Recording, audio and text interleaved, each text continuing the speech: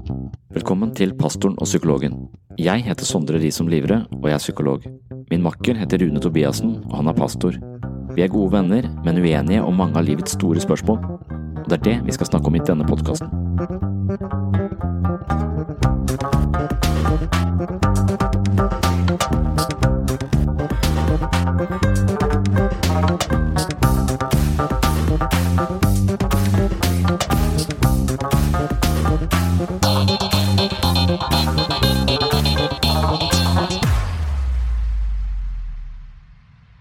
I denne episoden gjester vi Skeptikeruka på Universitetet i Agder i regi av Laget, som er et kristent studentsamfunn.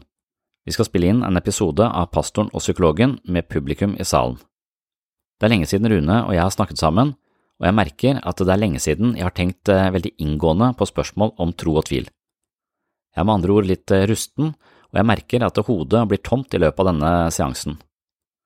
Det var uansett veldig hyggelig å bli invitert, og etter samtalen ble jeg kjent med flere engasjerte mennesker i laget, og da fikk jeg blåst nytt liv i min interesse for livets store spørsmål, og ikke minst hva vi skal tro om vår plass og vår forståelse av den verden vi bebor. Jeg havner etter hvert i en posisjon hvor jeg ikke tror på noe som helst, og det begrunner jeg med å tro på Descartes' demoner. Jeg vil starte dagens episode med en kort innledning om Descartes hentet fra Psykologens journal. Det er altså den boka jeg skrev parallelt med mine samtaler med pastor Rune Tobiassen, og det er den boken som beskriver mitt møte med religion. Hvorfor er vi her? Og hva er her? Og kan jeg i det hele tatt være sikker på at jeg er her i dette jeg ikke vet hva er? Det er Descartes som er tidenes mest radikale skeptiker. Han ville ikke ta noe for gitt. Han bestemte seg for å anta at ingenting er sant, med mindre han kunne finne overveldende gode argumenter for det motsatte.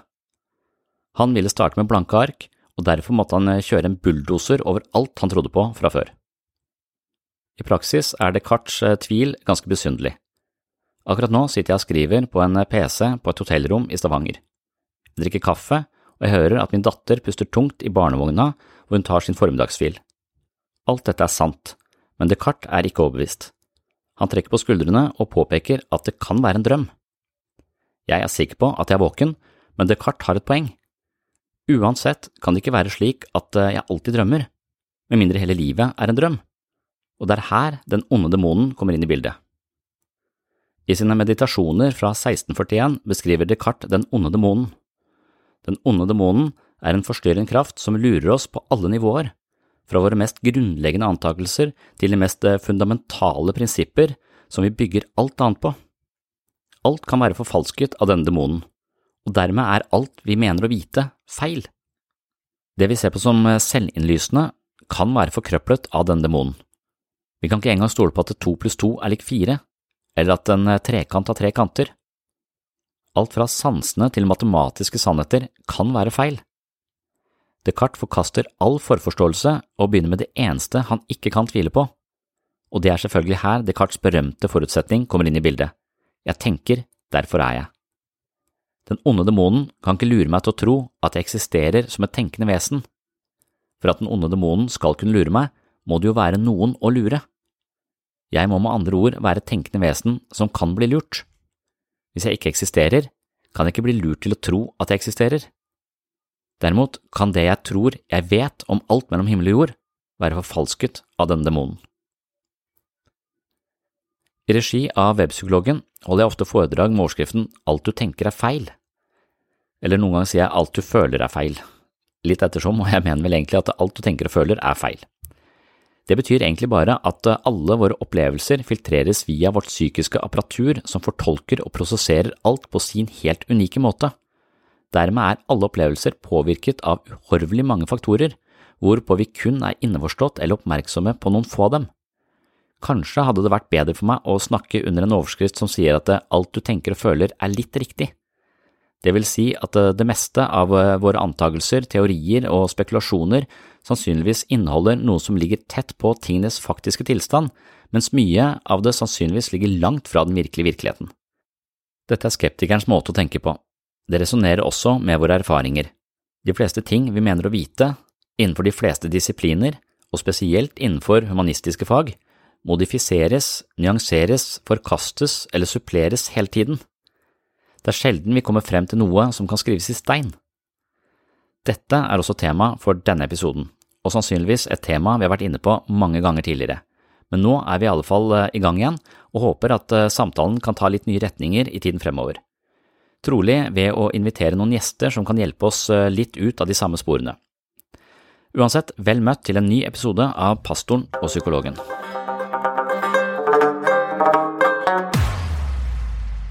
Nothing's real. God, what if I'm not real? This is all just somebody's dream. Dude, this book says there could be infinite alternate realities to every reality. Oh my God, this book says that negative and positive are the same thing. That real and not real are one. I can't deal with it, Stan. I mean, all this stuff I've been reading, I really don't think I exist. Dude, just stop thinking about it. But I can't, because what if thinking about it is the only thing keeping my space-time together? Light is a wave unless it's observed. That means all matter is just a wave. This is reality. I am everywhere and nowhere. I am nothing and everything.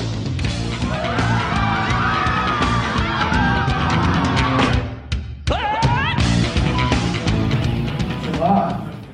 Velkommen skal dere være. Det Skepsisuka 2019. Jeg får se noen litt annerledes. Vil du holde det opp, så kan du låne min. Så gøy. I dag går startskuddet for uka, og vi har et veldig spennende arrangement. Vi har fått med oss to flotte karer her som har vært å stille opp og sette litt tid til å diskutere det de brenner for, og ja, litt sånn det de også driver med til vanlig. Og litt store spørsmål om livet og tro og forskjellige ting, så det veldig, veldig spennende. Det bra å se også så mange som har kommet. Så for de som lukter litt sånne vafler her, så de etter etterpå. Så dere har noe til å glede dere å se frem til. Så det blir veldig bra. Så sånn det kommer til å foregå, at de bare har en samtale egentlig. Seg imellom. Dette altså da Rune, pastor. I hvilken menighet? Østsida. Ikke østsida her borte, men østsida av Frikirken. Så vi på Gimlekollen Faget Justvik. Yes. Og så har vi også psykolog Sondre, som jobber som psykolog på sykehuset. Stemmer. Så i tillegg så har de også hatt blant annet en podcast, vet dere sammen, tidligere. Og de har diskutert en del av de temaene de skal ta opp i dag. Så dette folk som veldig flinke og dyktige til å snakke for seg, og det blir veldig, veldig interessant å høre på. Så når vi ferdige her med selve samtalen, cirka litt over 4, så tar vi en 15 minutts pause cirka. Da blir det mulighet for å gå og ta vafler. Det også sånn at vi selger en bok som heter Grillen Kristen. Og den veldig bra hvis du synes det noe interessant som tas opp her av de temaene. Så det sånn 20 vanlige spørsmål som mange ofte har rundt kristen tro, som tas opp og svares på veldig bra der. Så det mulighet til å kjøpe der oppe, da vipser man bare. Så det bra.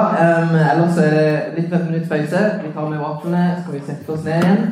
Det blir mulighet for å diskutere litt med hverandre, litt det som dere har hørt. Og så åpner vi opp for spørsmål etterpå.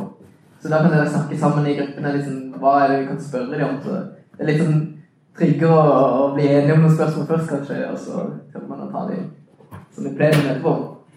Ikke det bra? Det bra ut? Konge. Da tror jeg setter over til dere, så vi gleder oss veldig masse. Vær så god. Så bra. Det lyd på den? Jeg følte den var litt lavere. Det nok lyd. Så bra. Du, sitter vi på pastorens kontor i Sjelesorg, eller det hos psykologen i terapi? Hva tenker du? Nå har vi skiftet, nå skal vi til deg neste gang. Så vi har vært hos meg så lenge nå. Så, veldig bra. Dette da, pastoren og psykologen, vi har en podcast. Har noen hørt på den forresten? Nei, en person. Tusen takk, ja. Vi har ikke publisert den noen ting, eller vi har ikke på en måte annonsert den på noen som helst måte, men vi har på en måte fått noen tilbakemeldinger at vi bør ta denne opp igjen. Og det gjør at vi egentlig har lyst til å starte noen samtaler igjen. Men det er litt morsomt for at begge to vant med å ha en samtale gjerne med andre personer. Og så hvem det som egentlig hos hvem her? Det et spørsmål som interessant å stille. Kan ikke du si litt om bakgrunnen, Sondre, først, så at vi kan fortelle hvorfor vi har gjort dette her? Ja. Det var kanskje mitt initiativ i utgangspunktet, at det var jeg som spurte deg. Eller at jeg som også begynte å menge meg med deg, og dine folk, på en måte. Hvorfor gjorde du det? Ja, av ulike årsaker. For det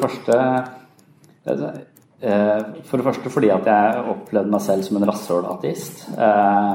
Og så er jeg psykolog, da, så jeg er veldig opptatt av psykologi, opptatt av å kanskje være et best mulig menneske. Og jeg var på mitt dårligste når jeg diskuterte religion med folk. Da ble jeg forholdsvis amper og ufin, til et nivå hvor kona mi sa landet forbud, du får ikke lov til å snakke om religion med noen. I hvert fall ikke når jeg er med. Så jeg fikk ofte spark i beinet, liksom. Men så jeg har skrevet en bok om det, Psykologens journal. Det er min egen journal, på en måte, min egen bevegelse inn i tro, kristen tro, fortrinnsvis. Og det første jeg skrev der, det var fra en seanse. Jeg flyttet til Kristiansand i 2005, og da gikk jeg på en sånn fest for psykologer.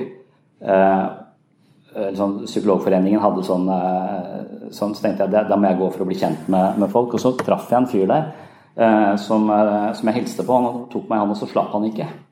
Så holdt han meg bare veldig, veldig lenge, så jeg satt fast på en måte. Jeg ble plutselig fortøyd i dette mennesket, så var han omtrent dobbelt så stor som det jeg var. Og jo lenger han holdt, jo mindre ble jeg. Og så spurte han hva jeg het, og så vrengte han hånda mi sånn, så sa han, du er gift, og så sa han, hva gjør deg lykkelig? Og når du spør mennesker om hva som gjør de lykkelige i setning nummer 3, så har du brutt noen sosiale koder. Og når du holder folk så lenge i hånda, så har du også brutt noen sosiale koder. Så jeg tenkte, det er sikkert sånne psykologer her, de driver med sånne hersketeknikker for å få meg til å teste meg og gjøre meg dritnervøs. Men jeg husker svaret mitt, for jeg husker hva gjør deg lykkelig, og jeg vet nå i etterkant, jeg vet at jeg har familie og jeg har barn, og det er mange ting i mitt liv som gir livet mitt dybde og mening. Men akkurat da så svarte jeg tenkte sikkert for lenge, jeg skulle svart straks for å matche hans tempo på en måte, men jeg sa at nye ideer gjør meg lykkelig. Så noen sier at jeg er jo psykolog, jeg jobber med mennesker til daglig, og så sier jeg at jeg er hobbyfilosof, da må jeg si at jeg er hobbypsykolog, mens jeg er hobby. Så jeg er opptatt av ideer, jeg er opptatt av nye måter å tenke på, og det er en hobby som jeg synes er dypt meningsfull da. Men det er også en hobby som det er litt vanskelig å finne noe arena for. Så jeg mener at i min hverdag så møter jeg mange mennesker som har litt lite innhold i livet sitt, og jeg mener at det å brenne for noe, det å ha en interesse, det å ha noe som overgår, som ikke bare handler om familie og meg i mitt, men som er noe som jeg brenner for utover det. Det har vært viktig for meg, jeg kaller det av og til for et metaspill, en måte å på en måte kultivere sitt indre liv, eller sitt åndelige liv, eller hva det skal være. Det tror jeg er, i hvert fall når jeg møter mennesker som har det, så føler jeg at prognosen deres for å komme seg ut av depresjonen er mye, mye høyere. Så det å være, det jeg kaller ofte metaspill, det å ha et metaspill er viktig. Og for meg så var det å utforske nye ideer, et metaspill, men det måtte ha en praksis. Og for at det skulle bli en praksis, så trengte jeg å diskutere disse spørsmålene med mennesker som tenkte annerledes enn meg selv, for å få nye inputs. Så det var egentlig min inngang til det. Jeg tenkte for det første, du er et dårlig menneske når du diskuterer religion, det kan du prøve å gjøre noe med. Da må du gå og diskutere det med noen og skjerpe deg, og så kan du i tillegg få nye perspektiv på ting som du ikke hadde fra før, og så kan du skrive en bok om det. Så det holdt jeg på med da ganske lenge, og det var et utrolig viktig prosjekt for meg. Det har vært et kjempespennende prosjekt, og jeg finner ingen absolutte svar, men jeg har prøvd å se saken fra begge sider. Jeg har utgangspunktet ikke noe religiøst i mitt. Jeg har sånne kulturreligiøse foreldre, sannsynligvis, som ikke har hatt noen sånn forankring i det. Jeg er konfirmert, jeg har hengt på, men jeg har ikke hatt noe aktivt forhold til det. Men jeg er veldig interessert i de store spørsmålene, meningen med livet, hva skjer når vi dør, hvordan leve best mulig som et medmenneske. Og der føler jeg at det å være på alfakurs, det å være på bibelgruppe med deg, og der har jeg funnet likesinnede som er opptatt av de samme spørsmålene, men ofte fra litt andre perspektiver enn det jeg har. Så var det kult når da Sondre kom på besøk til menigheten vår. Kanskje vi var egentlig på en måte et prosjekt, eller litt sånn, vi følte altså skulle finne ut av det hos oss på en måte, men det var en grepa kar, og så var det kjekt å kunne få lov til å snakke om disse tingene. Og det var faktisk en tilbakemelding du hadde, for da var du med på et alfakurs i vår menighet, som vi forresten har akkurat nå også. Jeg avslutter alfakurset nå. Men da da sa du en tilbakemelding på slutten av det alfakurset som jeg satt veldig pris på. Det var det at du sa at Rune ikke enig om alt. Men det å kunne være et sted som du blir møtt med respekt, og på en måte kunne samtale om de dypere ting enn vær og vind, og at vi likevel kunne få denne samtalen og kjenne at den kunne bli utfordret. Du ga en god tilbakemelding på alfakurset. Og det var gøy. Det er ikke sånn at vi tenker at alle skal et alfakurs, at alle skal komme til tro, men at alle skal få lov til å utfordre det ståsted som de har, og kunne stille spørsmål: hva er meningen med livet? Hvorfor er jeg her? Hvor skal jeg her? Og det å ikke da være redd for disse spørsmålene, og våge å stille de, kanskje i postkassestativet, men det er litt vanskeligere. Det er ikke alle som gjør det i tredje spørsmål i en fest heller. Nei. Men det har gjort at vi på en måte da har kommet tettere på hverandre, og så utfordrer du egentlig mer da til å være med på denne podcasten på en måte, Pastoren og Psykologen. Så den finner deg på iTunes hvis du har lyst til å sjekke, og da tar vi akkurat nå lider en teknisk havari, så det er folk på saken, så akkurat nå finner den ikke. Vi legger ned for tida. Den er ferdig med å lappe hullet i bunnen av den båten. Veldig bra. Men clouet er i hvert fall at vi kanskje da ikke er så veldig redd for å stille spørsmål, og så tror ikke jeg at det er noe orakel som kan svare på alle ting i møte med kristen tro. Hvis jeg hadde forstått Gud, så ville jeg ikke trodd på han. For hvis jeg hadde fått han inn i mitt hode, så ville han vært alt for liten. Men samtidig, hvis mennesker da bruker sitt hode til å bortforklare Gud, så synes det er litt for enkelt, og da vil jeg bruke mitt lille hode til å si at det er for enkelt, og kanskje argumentere for at det kan være fornuftig å tro da. Og det synes jeg var litt gøy når du så det, at det faktisk da gikk an å ha noen fornuftige argumenter for kristen tro, og på en måte også opplevde at du har kunnet, det har vært litt sånn spennende, og ikke minst da, det er kjempegøy å høre på han, for han har utrolig mye visdom, og veldig gøy å lære han, så jeg har lært masse, så det er veldig gøy da, og vi sitter egentlig bare og prater, så tar vi det opp, og så er det en eller annen sær person innimellom som har lyst til å høre på dette, men nei, unnskyld, det var ikke det, men du skjønte hva jeg mente. Det er ikke så mange som får tag på den enda. Men vi hadde jo litt sånn, det var morsomt også, for det er en bok som heter Presten og Ateisten. Jeg vet ikke om noen har lest den boka. Det er noen som har lest? Det er en sær person der også, som har fått med seg den. Men det var egentlig faktisk, den har du lest på forhånd? Ja, jeg hadde tenkt på dette prosjektet for 10 år siden, så begynte jeg å skrive på denne boka. Så når den kom, så tenkte jeg... Søren også? Ja. Ja. Og det var akkurat det uttrykket de hadde brukt det? Søren også? Ja, jeg hadde bannet. Ja. Men morsomt da at en prest og en artist møtes til samtaler, og så prøver å forstå hverandre. Kanskje litt av det samme som vi har gjort, og så bare har vi gjort det som venner, med respektfull samtale, og det er kanskje det beste som jeg synes har på en måte endret seg i forhold til din vinkling også, har vært det at du kalte deg selv for rasshøl-ateist. Det var dine ord. Men det var du da på en måte hadde litt sånn, kanskje litt samme tilnærming som jeg opplever at nye artistene, Richard Dawkins, Sam Harris, Hitchens, mange av disse som har vært en veldig sånn aggressiv kampanje mot kristne. Altså religion er roten til alt ondt. 2 streker under svaret. Det er på en måte ingenting godt ut av religion. Og det blir ingenting godt ut av en sånn samtale. Det blir på en måte polariseringer og ikke noen nyanseringer i det hele tatt. Og det opplever jeg at når en kommer forbi det stadiet der rasshølartisten, så kan en på en måte få en konstruktiv samtale, og som kan utfordre hverandre på. Kan ikke du begynne å utfordre litt? For vi har fått utfordringer om å utfordre hverandre. Ja. Så kan du komme med første utfordring til meg, for eksempel? Ja, og da var det egentlig satt sånn type 5 minutter, så kanskje bruke litt tid på å bygge opp et slags argument, eller for jeg tenker kanskje at jeg er medlem av statskirken, og det kommer jeg til å fortsette å være, og det er også litt av konklusjonen. Altså, hvis jeg hadde fortsatt i det veldig ateistiske sporet, så hadde jeg nok meldt meg ut og blitt medlem av Human-Etisk Forbund. Jeg har en del ting der også, jeg er veldig ofte sammen med de. Men jeg gjør egentlig ikke det, fordi at jeg opplever at det er noe viktig i kristen tro da. Men jeg opplever også at når du sier, eller at en del av de Jeg møter en del liberale teologer i statskirken egentlig, eller de som tilhører der, og så møter jeg kanskje litt mer konservative holdninger i de litt mindre frikirkelige miljøene. Så der nok en forskjell. Så for meg så det vi har snakket om de to flere ganger, altså sannhet, og hva er sannhet, og sånn jeg opplever deg, så du livredd for postmodernisme, og jeg nok ikke så redd for postmodernisme lenger. Jeg ikke redd for at alt skal oppleves relativt og så videre. Så jeg tviler litt på jeg skulle ønske at vi kunne lese mange av tekstene i Bibelen som kloke fortellinger som kan anspore oss til et dypere og mer meningsfullt liv, og forholde oss agnostisk til hvorvidt Gud eksisterer eller ikke. Det ville være en ideell måte å bruke denne kristne kulturtradisjonen på.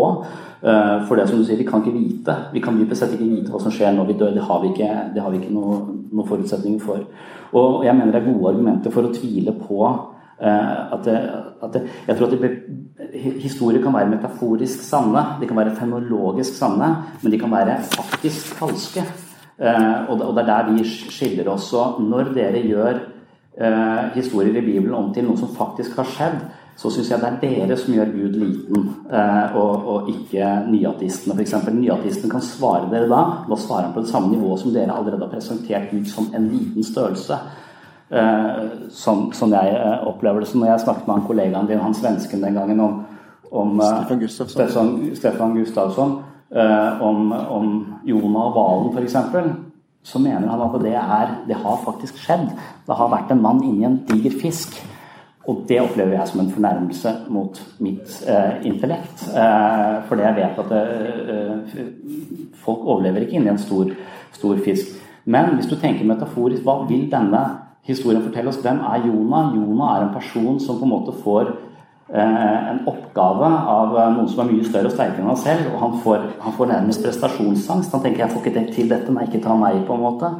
Og hele historien handler om denne hvalen, og der hvalen bor i det dype, og vann. I forhold til mytologi så er vannet ofte et slags symbol på bevisstheten vår, og i bevisstheten vår så er det mørke krefter og skumle krefter som kan ta oss, som vi er redd for, og vi er kanskje frykter det å gå inn i oss selv og møte oss selv, og møte vår egen frykt for å ta på oss ansvar for å leve et liv.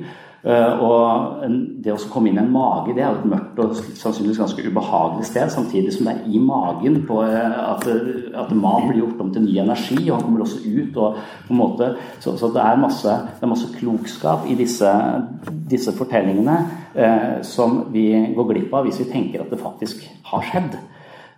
Så jeg er veldig, når jeg er psykolog også, så tenker jeg at hvordan vi forteller historier. En som heter Daniel Kahneman snakker om at vi har to selv. Vi har et selv som opplever dette øyeblikket akkurat her og nå, og så har vi et narrativt selv som kommer til å snakke om dette øyeblikket senere, hvordan det var. Og det narrative selve og dette øyeblikksselve, denne boka, han fikk en Nobelpris han er psykolog, og han skrev boka Thinking Fast and Slow, som er sånn veldig toneangivende innenfor psykologifaget. Og poenget er vel hele tiden at det narrative selvet vårt har ingen objektiv, det kan nærme seg den virkeligheten som var, men det kommer aldri helt på den. Så dypest sett så vil alt vi opplever til og med her og nå være filtrert via vårt. Jeg opplever ikke Rune, at Rune sier jeg har en mental modell av Rune som jeg opplever inni mitt hode. Så jeg kommer aldri til Rune. Kanskje du ligner en jeg har møtt tidligere, derfor tilskriver jeg deg kvaliteter som du ikke nødvendigvis har. Så det vil alltid være en konstruksjon. Alt jeg opplever vil være en konstruksjon.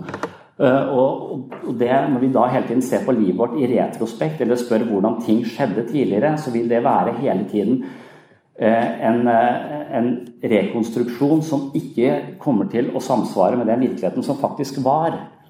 Og der er psykologien full av eksempler på akkurat det. Jeg må ta noen eksempler. En som heter David Pissarro, en psykolog som har forsket på forakt. Og han mener at følelsen av forakt, den har en evolusjonær verdi, fordi at forakt, det gjør at vi holder oss unna. Så når mennesker levde på hvert sitt kontinent og ikke hadde møtt hverandre, så vil det også komme til et nytt kontinent og føle vemmelse og litt sånn forakt, eller kanskje spesielt vemmelse for nye og ukjente ting. Det hadde en overlevelsesverdi, for de vi møtte hadde sannsynligvis en sykdom som ikke vi tålte, og det ville vi dødd av. Så vemmelse handler om, det er en overlevelsesverdi, denne følelsen av vemmelse. Og så mener jeg at det også, hvor lett vi vemmes av ting, det kommer til å påvirke våre politiske holdninger. De som vemmes lett, de vil ofte ha fremmedfrykt og vil at de vil være mer konservativt orienterte, mens de som ikke vemmes så mye, de vil være mer liberale. Så hvordan vi tåler vemmelse, det kommer til å, eller hvordan vi opplever vemmelse, det kommer til å også spille inn på hvordan vi stemmer politisk sett. Da. Så gjør han en test på dette, så setter han folk i et rom, og så får de lov til å svare på mange hundre spørsmål om politikk, og så svarer de på et tidspunkt, og så tester han de samme folka igjen på de samme spørsmålene noen måneder senere. Men forskjellen i disse to scenarioene er at i første scenario så lukta det blomster i det rommet hvor de svarte på disse spørsmålene, mens i scenario senere så lukter det søppel i det rommet, så det lukter vondt der. Og så ser han etterpå at da de svarer mer konservativt, de som svarte forholdsvis liberalt, de har blitt mer konservative i svarene sine i det rommet som lukter søppel. Og så spør du de, hva har skjedd? Hvorfor har du endret mening på disse spørsmålene? Og da kommer det narrativet selv inn og lager en forklaring på hvorfor ad hoc. Som de mener sann, hvis forskere ser at lukten i rommet spiller en rolle på hvordan du svarer, og det ikke kontakter, vi vet ikke det. Så hvordan vi rekonstruerer noe som har skjedd, fullt altså ekstremt mange faktorer som mennesker ikke klar over. Så det Freud på en måte oppdaget også, som gjør at Freud, som på en måte psykoanalysens far, da, det at du må ikke stole på tanker eller følelser.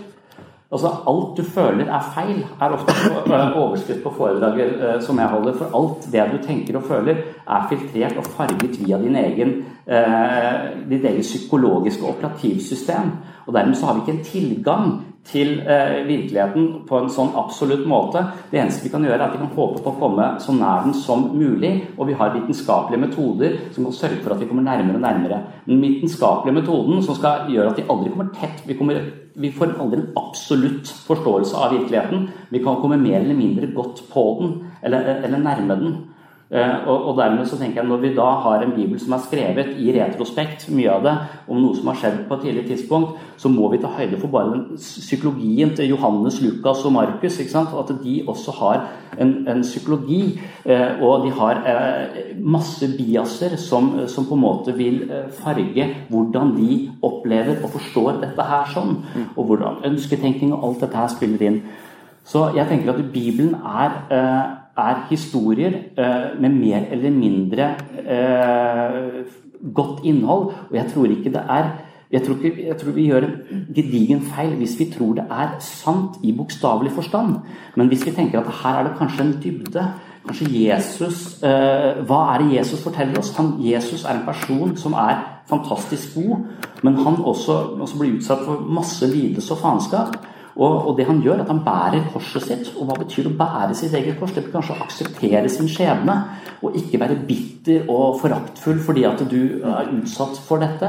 Og hvis vi kan gjøre det, så kommer vi til å kanskje dø, men så gjenoppstå, for det vi har lært noe veldig viktig. Vi har på en måte taklet det livet har kastet i trynet på oss, og vi har blitt et nytt menneske. Vi har stått opp igjen som en ny person. Så som Jung leser jo Jesus som denne personen, som et slags bilde på mennesket selv. Altså, hver gang vi lærer noe, så blir vi en ny person. Vi dør fordi erfaringene og forståelsen vi hadde av livet før, de må vi forlate til fordel for noe nytt. Og da vil vi ofte få masse angst og uro, men vi kan gjenoppstå som et rikere og større menneske. Ja. Så hvis Bibelen får denne fasongen, så blir det psykologisk relevant, og det blir noe vi virkelig kan vokse i, og ikke noe som blir fortalt oss at vi må akseptere at det har skjedd. For det mener jeg en fornærmelse mot min intellekt. Neste gang kommer jeg til å avbryte deg før, for ellers så blir det like noe samtale, men jeg synes det veldig interessant å følge deg i hele den oppbyggingen. Og egentlig så utfordrer det meg til å bli mer liberal. Egentlig på en måte, liksom, vi skal oppsummere det, så handler det om å se Bibelen på litt annen måte. Du tenker at jeg skal se Bibelen som menneskets ord om Gud, i stedet for å se at Bibelen da er Guds ord til mennesket. Ja. Forstår jeg din utfordring til meg. Og det kan man godt kanskje forandre, fordi at jeg kan jo, på mange måter så kan jeg lese Bibelen ut ifra det perspektivet du har. Jeg kan lese Jonah på samme måte som du fortalte meg at jeg kunne lese. Jeg kan lese Jobb og relatere det til mitt liv. Jeg kan lese mange av de tingene som har skjedd, og på en måte anvende i mitt liv. Hele Bibelen er skrevet og nyttig til lærdom og undervisning og oppbygging. Og vi kan lese gammeltestamentlige historier inn i vår situasjon i dag, og vi kan lære masse av det. Og Gud kan også bruke det til å si og undervise meg om ting. Men nå har jeg et konservativt syn på Bibelen. Jeg tror Bibelen er Guds ord. Men skrevet inn i en tid, altså det er på en måte historisk at Gud da har på en måte åpenbart seg i historien. Og det vil si at det kan godt være vi er blitt mer intellektuelle vesener, har kommet lenger i utviklingen, har på en måte, kanskje Gud ville gjort det annerledes hvis han skulle åpenbart seg i 2019, enn det var ved korset i 2000. Men hvis Gud hadde skrevet, eller skulle diktere Bibelen i dag, ja, så hadde han vært første bud, hadde vært ikke utvinn uran. Ja, det er da til tredje bud faktisk. Men uansett... Ikke lag plastikk, selv om dere klarer det. Men det er godt bud. Du er litt lav. Er det litt lav? Litt lav. Ja, jeg vet ikke om jeg kan stille noe på denne her, men jeg kan ikke stille på den der. Jeg har tatt på maks, men han er kjempehøy, du er litt lav. Ja, du vil høres bedre. Ja. Men det skal vi gjøre noe med. Jeg hører det bak der. Ok, var det bedre nå? Skal jeg prate litt høyere da? Yes. Ja, bare tenk litt ned. Veldig bra.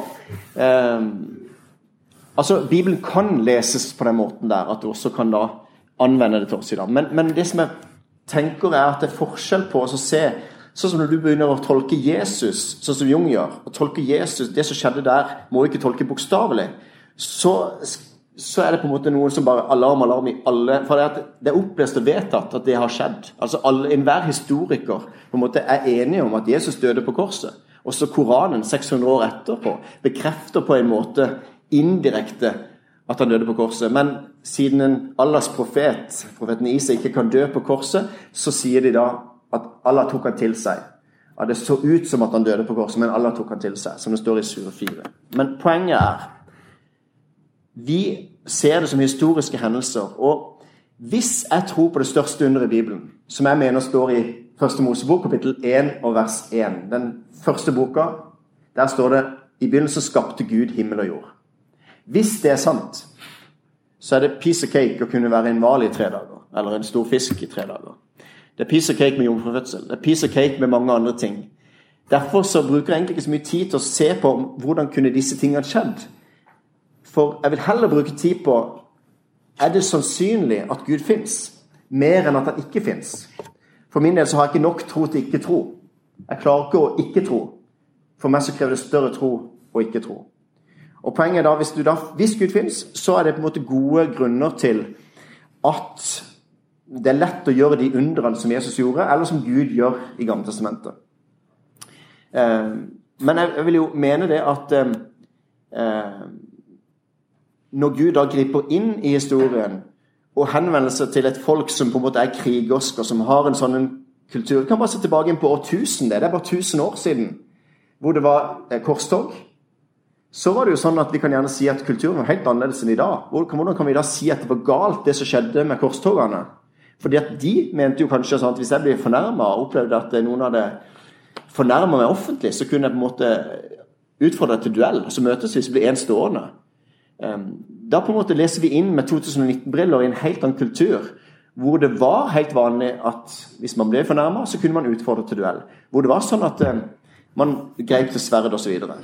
Så derfor så blir det feil å ta 2019-briller inn i historien og så si at det var galt og det var galt. Vi må se det utenfor sammenhengen.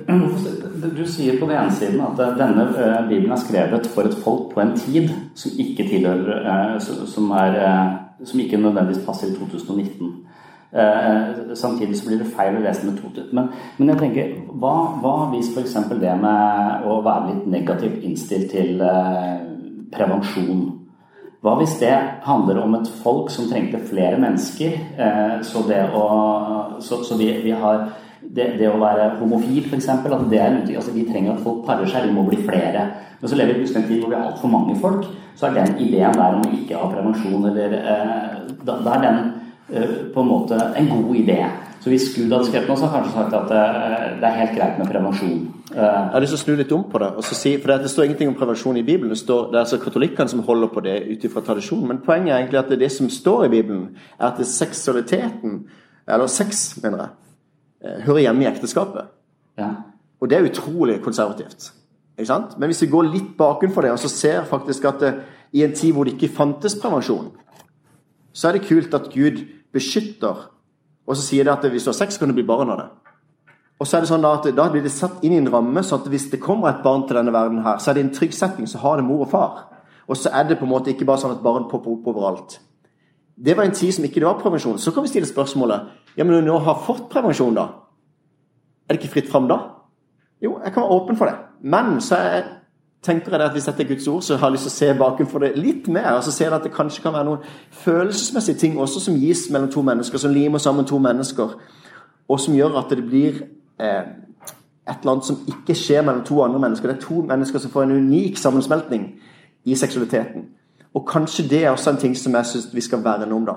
Nå har jeg prøvd å rasjonelt kunne gi en begrunnelse for at det står et Guds bud da, i forhold til at sex hører hjemme i ekteskapet. Men jeg vil jo si det at hvis vi har skjønner du at for meg så blir Gud veldig liten når han bryr seg om de tingene, og ikke global oppvarming, altså når det blir et fokus, at jeg føler den Guden du presenterer da blir for smålig for meg, han blir for menneskelig, han blir alt for menneskelig.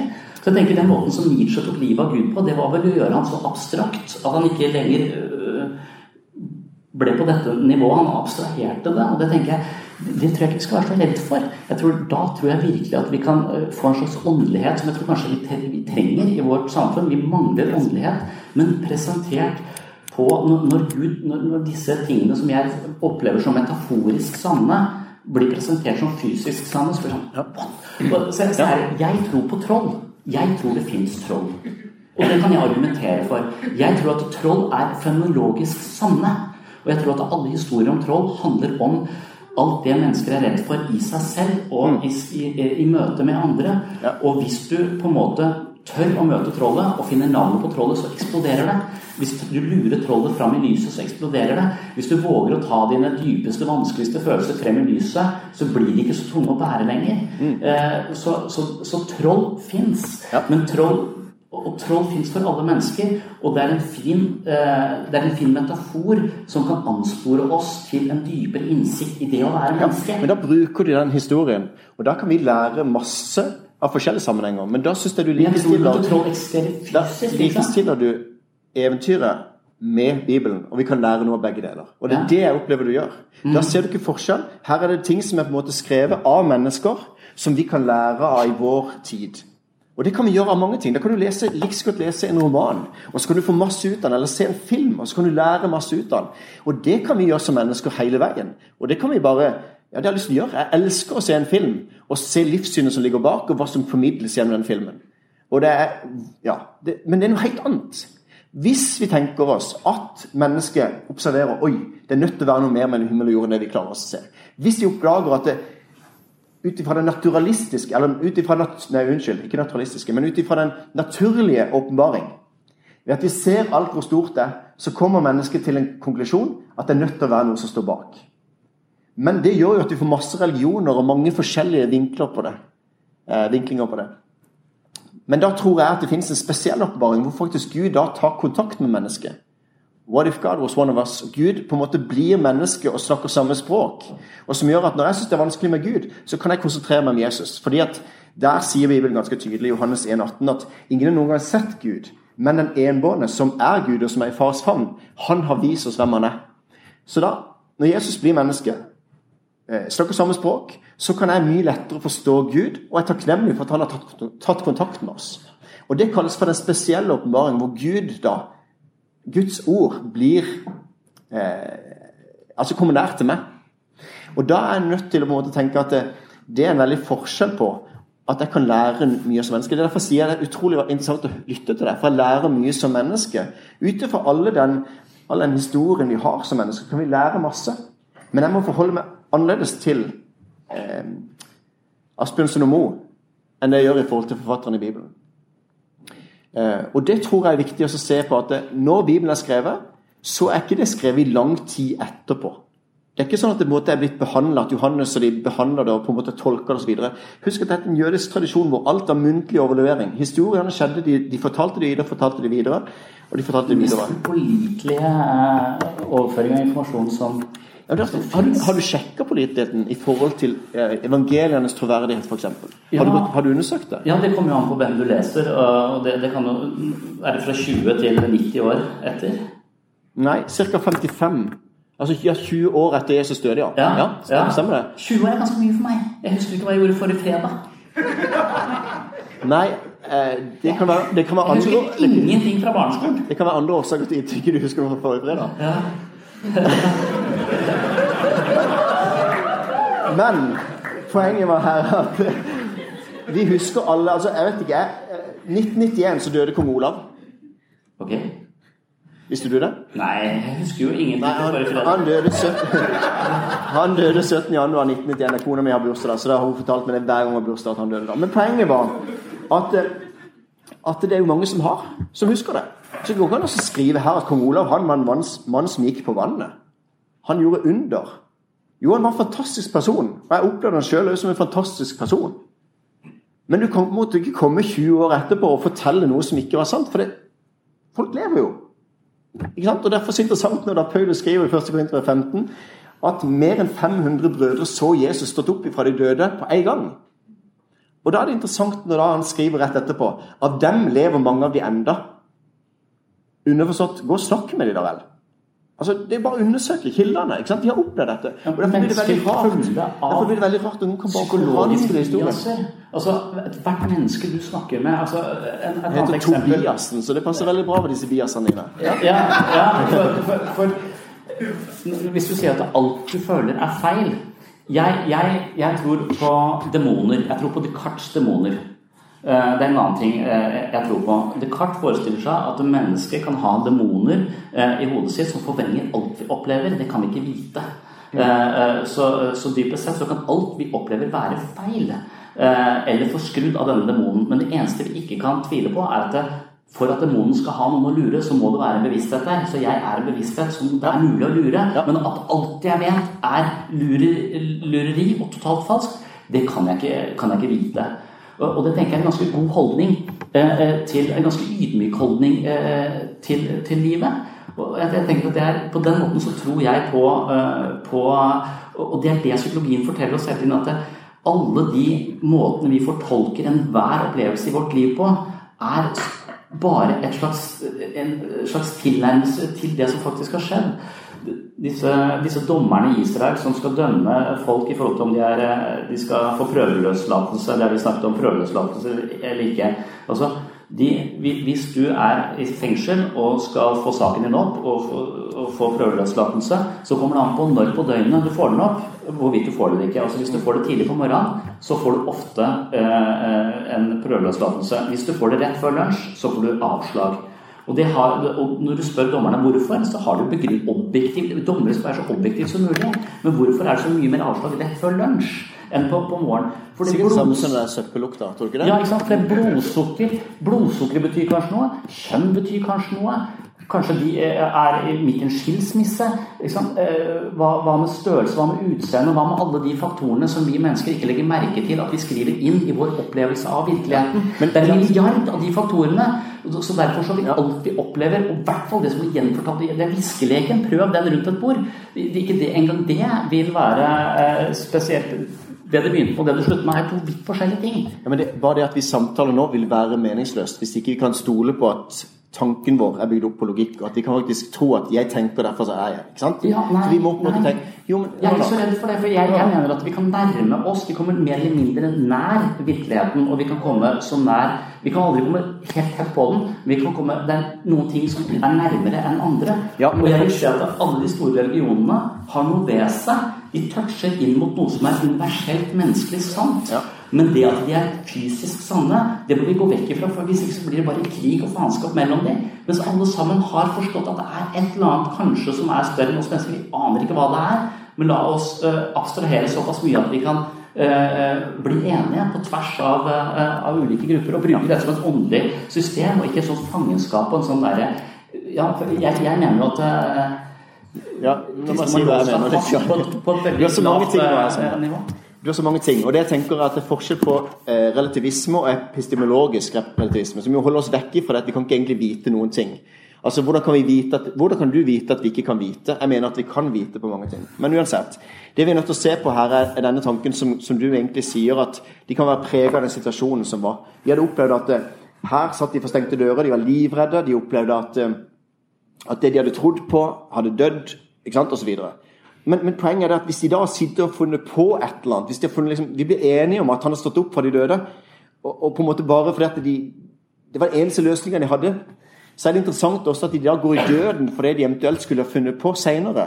Så på en måte det et eller annet som har skjedd med disse personene her, som ganske vanskelig å bortforklare med hallusinasjoner, eller bortforklare med at de bare valgte å tro på det. Spesielt når vi ser at 10 av 11 personer blir drept for sin overbevisning, og mange kan bli drept for det de tror, eller overbevist om, men ikke det de selv finner på. Eller det villeste, synes jeg da, det jo da Jakob, halvbroren til Jesus, som tilber sin egen bror som Gud. Og jeg har et par brødre, og det skal noe til å gå og ta det skrittet der. Men hvis han har sett Jesus, så har det faktisk forandret han. Og da tenker jeg at det blir litt smålig å tenke at her var de så preget av situasjonen, og det gjorde at de på en måte fant på ting, eller at de hadde lavt blodsukker, og derfor, ikke sant? Nå vet jeg at ikke du mente akkurat på det, men vi må tillegge det en historisk troverdighet. Og det vanskelig å gå vekk fra den historiske troverdigheten på det. Men jeg har vært i psykoterapi selv så mange ganger og gjenfortalt historien om mitt liv, og så skriver jeg en dagbok, så jeg ser at fortellingen jeg har om mitt liv forandrer seg for hver gang jeg forteller nytt. Det handler om ståsted jeg har i dag. Ja, det ser du jo fra evangeliene, at det 4 forskjellige ståsted, så har du ikke helt identisk lik historie. Hvis den var helt identisk lik, så ville det ikke vært vittnesbyrd, altså vittner som forteller om det de har sett hørt. Ja. Så selvfølgelig vil det være forskjellig. Og det det som egentlig det som spennende med Bibelen, som har en vittnepreg over det. De forteller egentlig bare det de har sett og hørt. Ja, litt forskjellige vinklinger, men man kan ikke avskrive det som at her man har satt seg ned og lagd et komplott. Altså, det ikke mulig å lese Bibelen som et komplott. Nei, men jeg trenger ikke lese det som komplott. Jeg trenger bare ikke å forholde meg til jomfrufødsel. For at det strider imot. Jeg tror ikke du trenger jomfrufødsel for å ha en bærekraftig religiøst system. Jeg tror at det for noen på et nivå så kan det være Gud kan ha et hvitt skjegg og være en mann der oppe for sønnen min på 6. Og så kan han få litt mer abstrakt kvalitet for datteren min på 9, og så kan han få enda mer abstrakt kvalitet når etter hvert som jeg vokser, så Gud kan ha mange ansikter avhengig av vårt mentale utviklingsnivå. Og når du sier at det går an å overleve i en fisk eller jomfrufødsel og disse tingene, så snakker du til sønnen min, og ikke til meg. Og jeg mener, du trenger ikke disse. For selv utenfra så kan du argumentere til kunne komme igjen om hvorfor det noen har sagt for 2000 år siden sant. Men så det jo 100 andre mennesker som argumenterer stikk i strid med deg, og like overbevist som deg, som også prøver å forklare meg hva som har skjedd, og hva som sannheten. Det finnes jo minst 100 aktive religiøse retninger i vår, og da det eneste logiske standpunktet å være agnostisk. Alle folka her ser ut som de tror det et eller annet større enn oss selv. Det utrolig uenige om spissfindigheten i dette. La oss bare abstrahere og tenke at her det en visdom. La oss leite etter den visdommen i stedet for det sånn, du skal ikke ha sex med alle disse reglene som blir bare, det høres ut, det blir så lite. Og da blir vi veldig enige faktisk i forhold til det med utvikling, ikke sant? Jeg tror også på det at det ikke Gud som forandrer seg, men Guds bilde forandrer seg, ikke sant? Absolutt. Så jeg som menneske må liksom gå ut fra min barnetro for en voksen tro, ikke sant? Det en utvikling som skjer, og derfor sier jeg også det at hvis noen sier at de ikke tror på Gud, så sier jeg gjerne fortell litt om den Gud som du ikke tror på, for meg så synes tror ikke jeg heller på han. Ja. Ikke sant? For de har et bilde av Gud, og så tenker de at de sier at de tror ikke på Gud, jeg sier jeg tror på Gud. Ja, men det jo ikke samme vi snakker om. Men kan du da forstå at de prestene jeg møter for eksempel i statskirken ligger tettere på den Guden jeg tror på enn den Guden du tror på? Nei, det vil ikke jeg kommentere, for jeg vet ikke hvem du har snakket med. Men hvis det en sånn tolkning at vi skal lese Bibelen som at det menneskets ord om Gud, så synes jeg det krevende og utfordrende. Og da vil jeg gjerne gå i dialog med den personen eller presten som eventuelt skulle mene det. Men hvis vi tenker oss at det er en utvikling som skjer på individnivå, med at vi har en utvikling og ser mer av hvem Gud er, kanskje vi kommer nærmere Gud, eller kanskje, som Bibelen sier, at det er barnet som er i sentrum, ikke sant? For det handler om en barnlig tillit. Men uansett så vil jeg tenke det samme skjedde i forhold til menneskehetens utvikling. Så jeg kan være enig med deg, at det skjer en utvikling, at vi ser annerledes på ting nå. Men det vil ikke ta fra den muligheten faktisk da Gud har grepet inn i historien, og sagt at her er jeg. Og på en måte da også vil vi må kunne tolke det med 2019-briller, ikke sant? Og så si noe om hvordan det skal forstås i dag. Det må vi kunne gjøre. Men for eksempel når det kommer noen regler om at ikke skal spise skalldyr, for eksempel, så tenker jeg ikke at jeg skal forholde meg til det nå, men det er veldig praktisk bud når du er ute i ørkenen. Og jeg holder på med frimat, matutdeling, mat som er gått ut på dato, og jeg vet at skalldyr, det burde holde deg unna. Ellers er det bare å spise alt som går ut på dato. Men poenget var, en liten digresjon. Men poenget var at da er det bra med en leveregel når ikke du har fått den kunnskapen om at du ikke skal spise skalldyr. Men det blir ikke relevant for oss i dag. Og derfor er det som er interessant å se hva Jesus opprettholder og bekrefter i Det nye testamentet med disse budene som det er opptatt av. Så budene, det begynner ikke der. Mange vil begynne å si at jeg vil ikke forholde meg til budene, derfor vil jeg ikke tro på det. Men hvis Gud finnes, så har jeg lyst til å høre hva han tenker om livet. Hvis Gud finnes, så er det greit å høre hva han sier om hvordan jeg skal oppføre meg. Og da tenker jeg ikke at det er smålig. Da tenker jeg at kanskje jeg må forstå Gud og vokse med mitt bilde av hvem Gud er. At det trenger en utvikling. Og derfor tror jeg mange religioner har snev av elementer av det riktige. Jeg tror det er kjempemye riktig buddhisme som handler om, på en måte, om å ikke eie så mange ting, for ellers eier de tingene der. Men Jesus tar det helt ut og sier at den som misser sitt liv skal finne det. Jeg tror det handler om noe at vi ser snev av sannhet i alle de ulike religionene. Men hele clouet er at vi skal prøve å komme oss opp til Gud. Og det ser du i alle situasjoner. Vi skal prøve å please Gud, vi skal bli flinkere. Men da synes jeg det er så rått med kristen tro, som handler om at Gud på en måte sier at alle skal ha mulighet. Han kommer ned på en måte. Vi skal ikke opp, han kommer ned og har gjort alt ferdig. Da er det mulighet for alle mennesker å ta imot en gave. Og det synes jeg er rått med kristen tro. Den skiller seg ut fra de andre som skal prøve å please Gud da. Men når du sier sånne ting som det der, så høres det veldig konkret ut for meg. Og da har du liksom en ferdig servert forklaring som jeg skal kjøpe. Det er ikke noen vekst i det for meg. Altså, det å si at han skal komme ned altså, vi har ikke, hodet vårt er så lite for noe som er så kosmisk, så vi kan ikke Da bør vi la være å prate sammen egentlig nå, for det er jo egentlig litt for stort for oss begge to dette her, tror jeg. Ja, men du gjør det ganske lite da. Du gjør det veldig konkret. Du sier at det går an å bli spist av en fisk, Jon har eksistert, jomfrufødsel har vært det. Så for meg så trekker du det ned på et nivå som jeg må forholde meg til og tenke, nei, det kan jeg ikke bruke til noe. Altså, det ligger for langt For å si det på en annen måte da. Hvis vi tenker mer i forhold til hvorfor skal vi forholde oss til det som står i Bibelen, kan vi ikke bare se det som at det har vært en del av utviklingen, og så har vi kommet oss videre. Men da blir det jo egentlig bare menneske.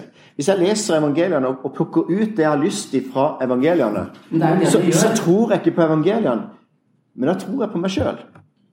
Da tror jeg på mine egne overbevisninger, for jeg leser ikke det som at det er historisk, men jeg på en måte finner ut hvilken tro jeg vil ha, så plukker jeg litt herifra, så plukker jeg litt herifra, så litt herifra, så er dette min tro. Og det er derfor kanskje jeg er litt redd for denne postmodernismen, som handler om at det er ikke noe som er sant lenger. Men det er bare, sannheten blir relativt, og på en måte det handler bare om å finne sin egen tro. Og da er vi der at vi kan ikke snakke sammen noe lenger, vi kan ha en respekt for hverandres tro, men det finnes ikke noe som er sant. Og jeg tror det finnes noe som er objektivt sant. Det er bare vi klarer ikke å se det fulle hele bildet. Og derfor har vi toleranse, respekt for hverandre, for vi klarer ikke å se det fulle hele bildet. Men det finnes noe der som er sant. Ellers blir det meningsløst. Jobbs bok, er det sant? Ja, og det Gud og vedda med Satan, liksom? Skjedde det? Eller er det en slags fortelling som inneholder en slags kulturell visdom om det å bære sitt lodd i livet og bli urettferdig behandlet? Er det en Sånn som jeg leser Jobbs bok, så er det en poetisk bok som på en måte er blant de andre fem poetiske bøker. Så den leser jeg annerledes enn historiske bøker som er ellers i Bibelen. Så Jobbs bok, den handler konkret om at da har Gud tillatt lidelsen å komme inn i verden. Gud sender ikke lidelsen, men Gud har tillatt lidelsen å komme inn i verden. Og det kan jeg se i dag. Lidelsen er her i verden. Er det Guds skyld? Ja, på en måte, for han har tillatt at lidelsen har kommet inn. Fordi at Satan sier til Gud, det eneste grunn til at Jobb tilber deg, det bare fordi at du har velsignet han så utrolig. Ikke sant? Og at han har det så bra. Og så sier Gud, nei, jeg vil teste hans overgivelse. Og så det på en måte en test for mitt liv. Jeg villig til å forkaste Gud hvis livet går meg imot, eller på en måte villig til å bøye meg for han, og så si at det der Gud det handler om. Så sånn sett så tenker jeg at Jobbs bok egentlig livet mitt og ditt. Men det et poetisk bok, og derfor så tror jeg denne måten, sammen med første Mosebok, kapittel 1 og siste bok, så handler det også om symbolikk med livets tre og kunnskapens tre. Men det likevel en historie her om et folk hvor Gud griper inn, som jeg må lese historisk. Og det synes jeg forskjell på. Så derfor må vi også forstå boka. Vi kan ikke lese Johannes' åpenbaring bokstavelig. Da misforstår vi apokalypse-litteraturen. Han går bort sånn, det betyr det liksom at vi liksom nærmere å slutte. Det veldig spennende å høre på. Så jeg har ikke hørt på kjempelenge. Vi har just begynt. Ja, det føles litt sånn. Så ja, det utrolig mye innhold i den samtalen der, hvis jeg føler med. Det veldig mye innhold, faktisk. Så det gøy. Vi skal gå videre til vafler nå, 15 minutter pause. Jeg skal gi litt kort info før vi gjør det. Utenfor på standen der, så det også en sånn liten flyer som du kan ta med. Der står det om skeptisk lunsj. Det noe vi skal ha 3 dager i uken som kommer. En torsdag, og så en tirsdag og en torsdag igjen. Det står tidene på flyeren og alt. Og der håper vi å samle kanskje noen her inne, eller noen som kan komme på disse eventene, som interessert i å snakke videre om dette. Om disse temaene som tas opp, både i dag, og så alle de andre dagene. Fint. Så det blir en fin mulighet til å komme der hvis du har flere spørsmål. Så det var det der. Da blir det 15 minutter pause, og ta deg en vaffel. Så må jeg si en liten ting etterpå. Ja. Jeg var nødt til å utfordre han, for jeg følte han hadde utfordret meg som kristen veldig mye. Men noe av det som jeg har gjort når jeg har også brukt tid på å studere, brukt et år på masteroppgave med Humanitisk Forbund, så utfordrer jeg humanetikeren til å kunne forsvare sitt ståsted. Og det har jeg litt lyst til å utfordre han til, å kunne forklare og forsvare sitt ståsted som naturalist, eller det skulle... Men jeg følte det hadde vært litt fair hvis jeg fikk lov til å gjøre det. Ja. You have done very well, my child. Thank you, Jesus. Not you, Seaman, the kid. Seaman! Oh, yeah, right. Anyway, you had no reason to help this little gay fish, my child. And yet, you did. Kid had every reason to help me. I'm a lyrical genius, voice of a generation. I see that you are trying to determine your spirituality, my child. Allow me to help thee. There are good and bad in every religion, my child. Which are you? Lawful. Neutral. Chaotic. Neutral. Agnostic.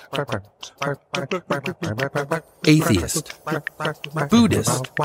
Christian. Hindu, Jew, Mormon, Muslim, Orthodox Jew, Quaker, Rastafarian, Satanist, Scientologist, Sikh, Taoist, Unitarian, Wiccan, Christian, Buddhist, Atheist, Agnostic, Atheist. Okay, you're a neutral atheist.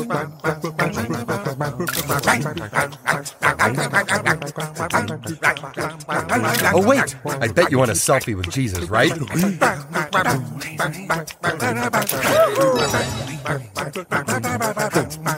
Congratulations, my child. You know who you are now. You are one step closer to believing in yourself. Good luck, my little neutral atheist. Så bra. Jeg sa litt kort at jeg har brukt noe av mitt liv til å på en måte utfordre sekulærhumanismen. Humanitisk Forbund står for den, og så det en som heter Richard Norman som har skrevet bok, og det den som i masteroppgaven kritiserte og stilte spørsmål ved.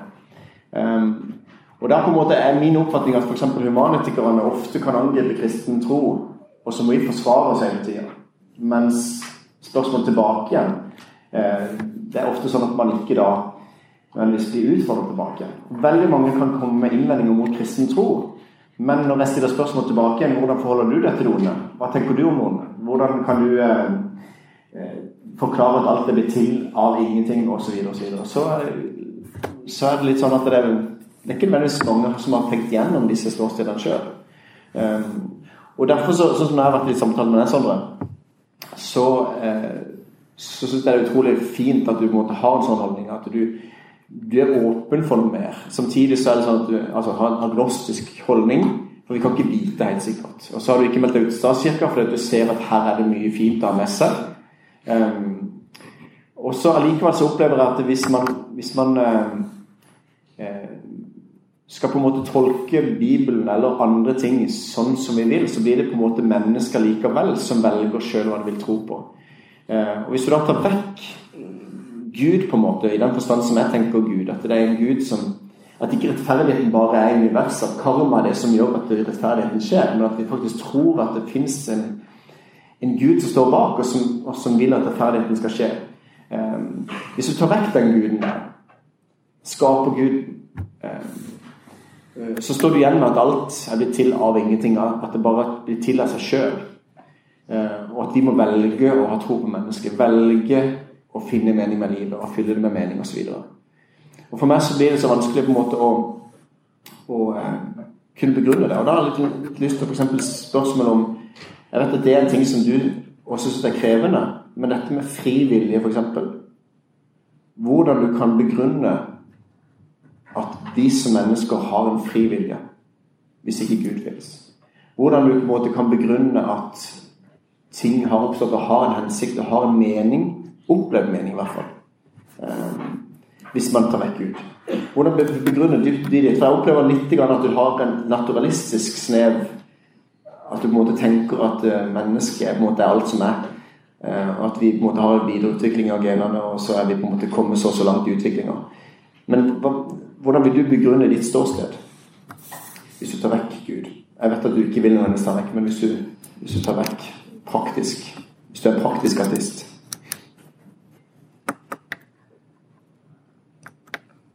Ja, jeg opplever, jeg vet ikke om jeg alltid da blir fanget på samme sted.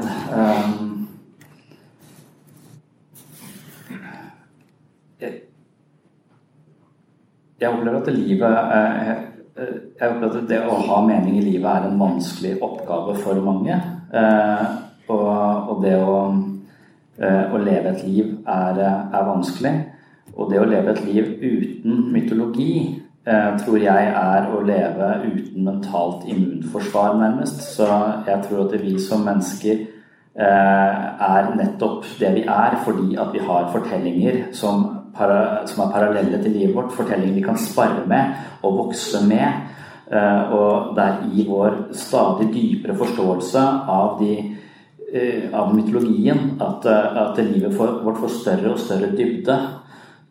Så jeg tenker at religion og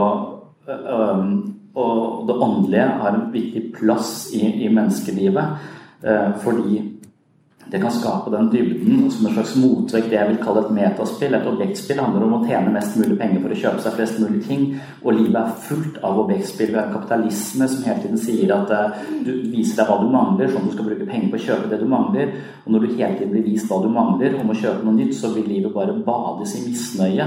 Og hvis ikke mennesker hadde vært misfornøyde, så hadde kapitalismen gått konkurs, så vi er nødt til å føle misnøye hele tiden for å få noe mer. Og det er det objektspillet, dette jaget etter noe mer for å bli hel. Og det har mennesker gjennom alle tider forstått. Kanskje det er en slags guddommelig innsikt mennesket har, at det å drive disse objektspillene gir oss et innhold i livet, men det gir oss et anstrengt innhold. Livet har noe mer å by på. Så hvis du klarer å føle deg tilfreds, og i stedet for å prøve å få noe fra verden, jeg mener at ondskap er bare et ego i underskudd. Ondskap er et ego som føler seg forrådt og i underskudd, og trenger noe fra andre for å føle seg hel, og går over lik for å bli hel. Mens en person som er i balanse og vil få en type metabehov som handler om å gi, så jo mer i balanse vi er selv, jo mer altruistiske tendenser vil vi få, og vi vil strekke oss ut. Og dette er den samme beskjeden vi finner i alle de store visdomstradisjonene. Så for meg så livet veldig meningsfullt I det jeg får lov til å ikke bli forklart at den historien betyr det, og det skjedde da, og det skjedde da, og det sant, og det ikke sant.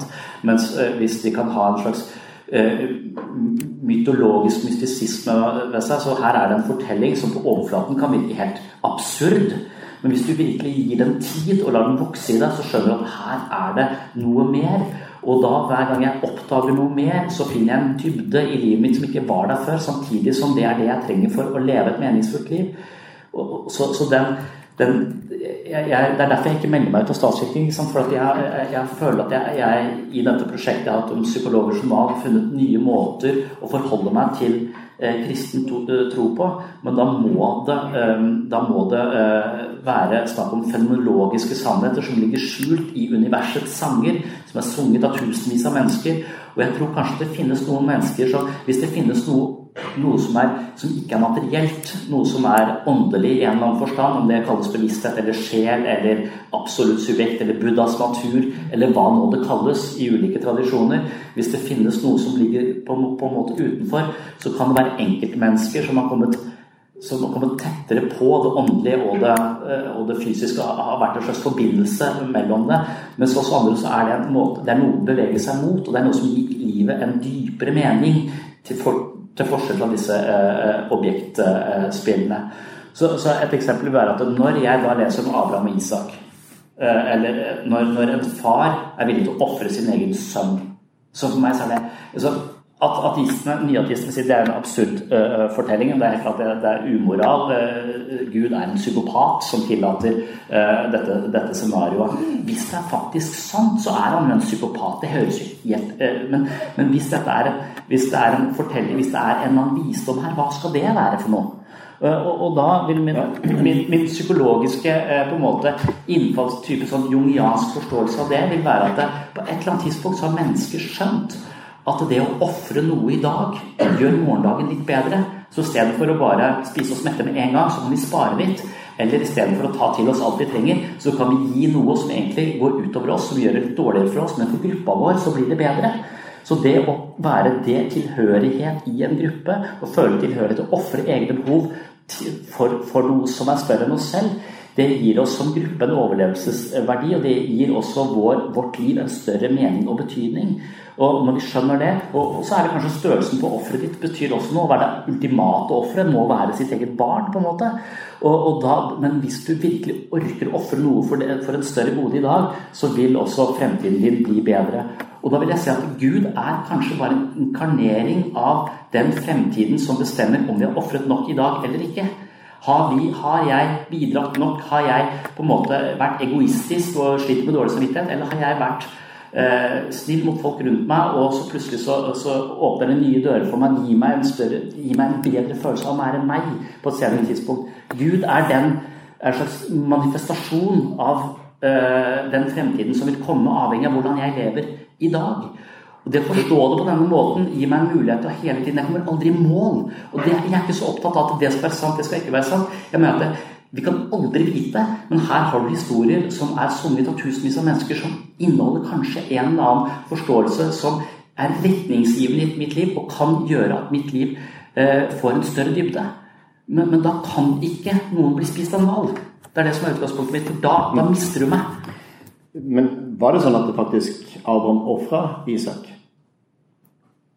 Nei, det du som pastor. Nei, han gjør det jo ikke.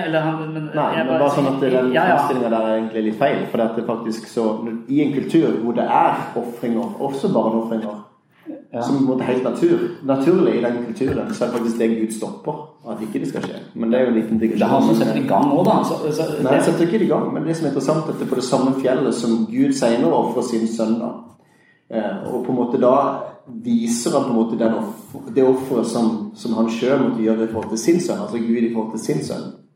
Mange synes det jo bestialsk at Gud skal offre sin egen sønn, men hvis vi vet at Jesus også Gud, så handler det om at Gud selv tar på seg lidelsen som menneske som han elsker egentlig skulle tatt. Så det handler jo egentlig ikke om at Gud offrer noe som helst, men Gud som elsker mennesket så høyt, men ønsker likevel at det skal være rettferdighet I forhold til de handlinger som begått I ondskap, at det skal bli gjort opp for. At når noen har begått urett overfor meg, så skal ikke Gud si, ja, men det greit. Han har gjort så mye godt etterpå. Han skal stå til ansvar for det, den som har gjort vonde ting overfor meg. Jeg synes det fin i forhold til at Gud vil rettferdighet, men samtidig når han elsker oss så høyt, så knuser Gud sin egen sønn. Og dette jo det kristne budskapet. Ja, men synes du tror på Gud på den måten, så synes jeg han virker som han bruker også noen sjappbrikker som han egentlig ikke bryr seg om. Han bare tester litt her, og ordner litt der, og kaster noen flommer der, og det skal man aldri gjøre mer. Jeg tror ikke det han som kaster disse flommene, by the way. Jeg tror det handler om noe helt annet. Fordi hvis du tenker at mennesket da fikk en mulighet til å velge mellom Gud og ikke Gud, så har Gud trekket seg vekk fra et område der hvor Gud ikke det må være et helvete. Poenget der hvor Gud ikke så Gud må la det være en reell mulighet, og det da vi kommer tilbake inn til jobb, hvor det handler om at Gud tillater Satan å slippe til, og da det ikke Gud som sender naturkatastrofer. Det er ikke mennesker heller som på en måte forårsaker det, men den onde selv kan regjere over denne jorda her, så at det både og i det du beskriver det på denne måten for meg, så mister du min interesse og entusiasme for den fortellingen, for da blir den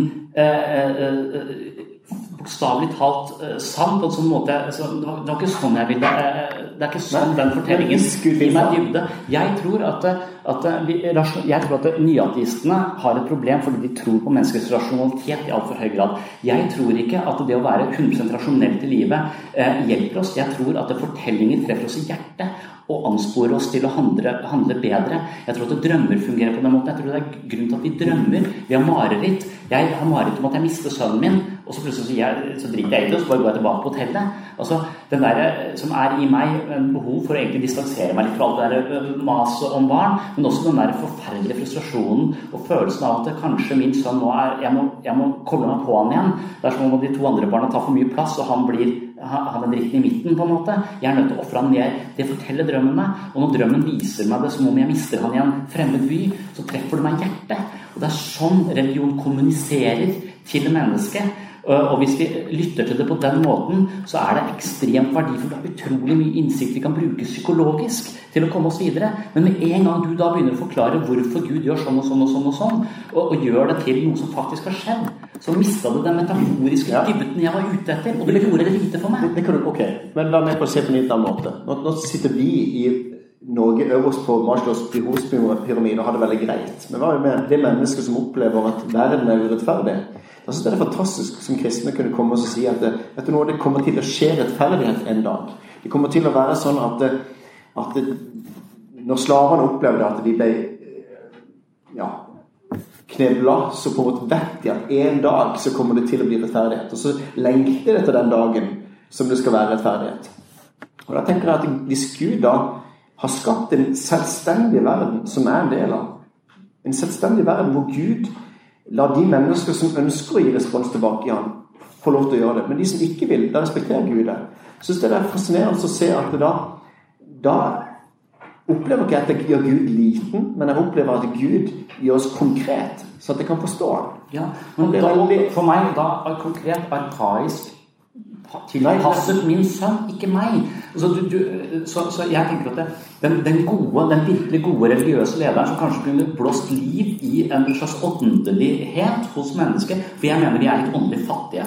Det et av mine utgangspunkt for dette her. Jeg mener at psykiatrien har blitt det nye stedet hvor mennesker søker en slags åndelig føde. De kommer litt sånn trette på livet, slappe, energifattige, mangler et eller annet dybde. Hvorfor gjør de det?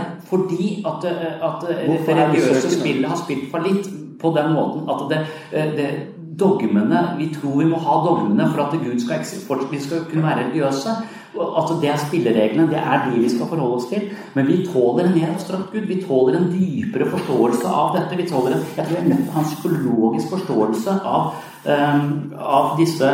denne kulturarven vår, og jeg tror at vi må abstrahere, for da tror jeg vi har noe å vokse inn i, noe strekke oss til. Det ingen absolutt Gud, sånn sånn, og han sånn og sånn, og det og det, for det og det.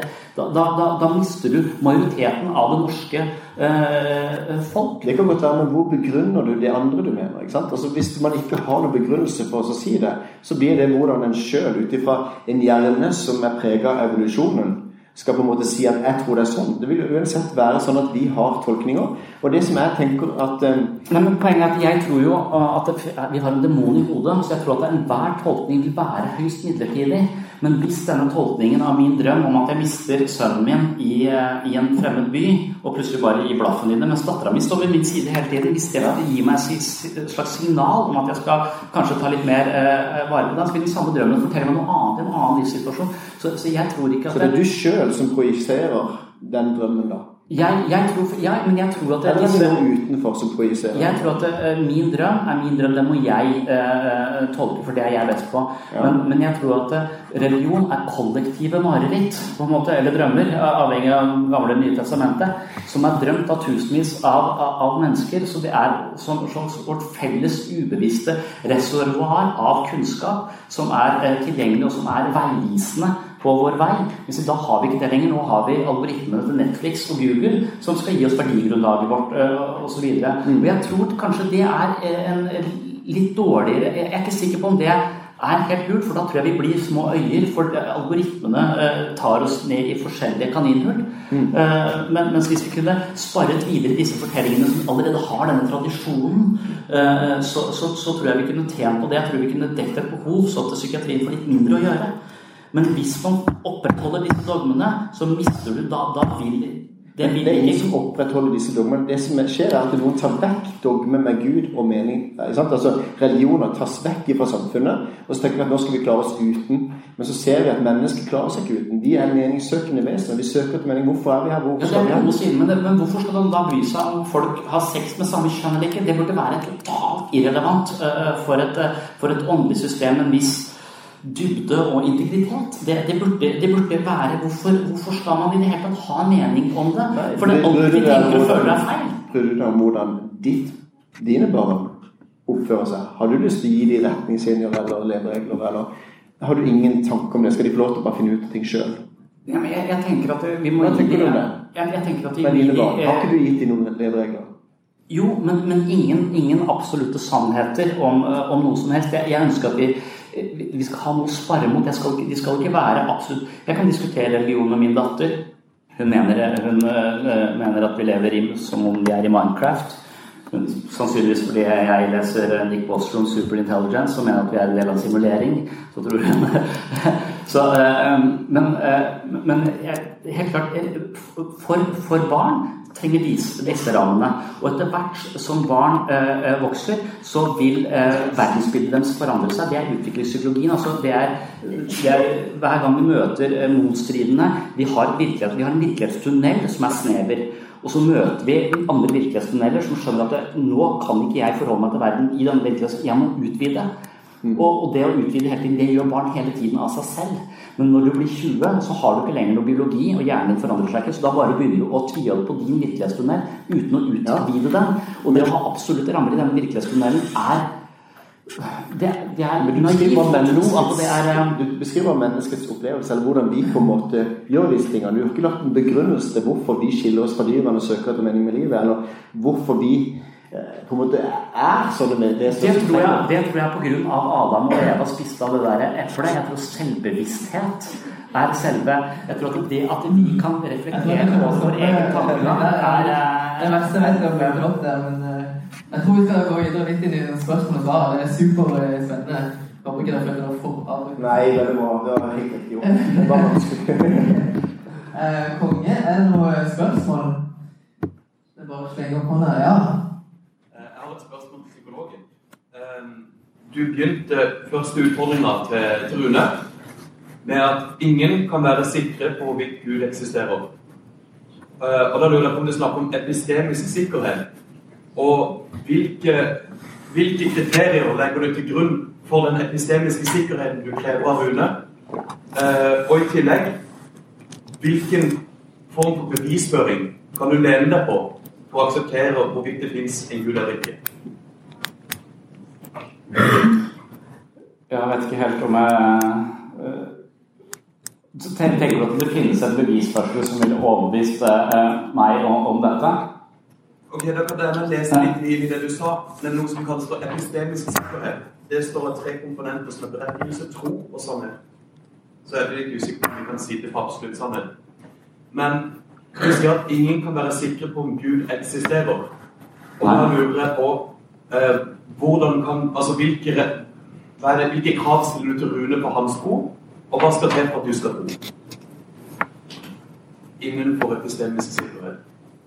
Ja, men så lenge jeg tenker at alt du tenker og føler er feil, og alltid er filtrert via en snever virkelighetstunnel, så jeg tenker at alt vi forstår vi ut ifra den virkelighetstunnelen vi sitter i, og hver gang vi kan tvile litt på den virkelighetstunnelen vi sitter i, så åpner vi blikket for nye innspill som kanskje gjør virkelighetstunnelen vår litt romsligere. Og jeg tenker at religion tror på en sannhet med stor S. Jeg tror ikke på noen sannhet med stor S. Jeg tror at de fleste sannheter er temporære og midlertidige, kontekstspesifikke.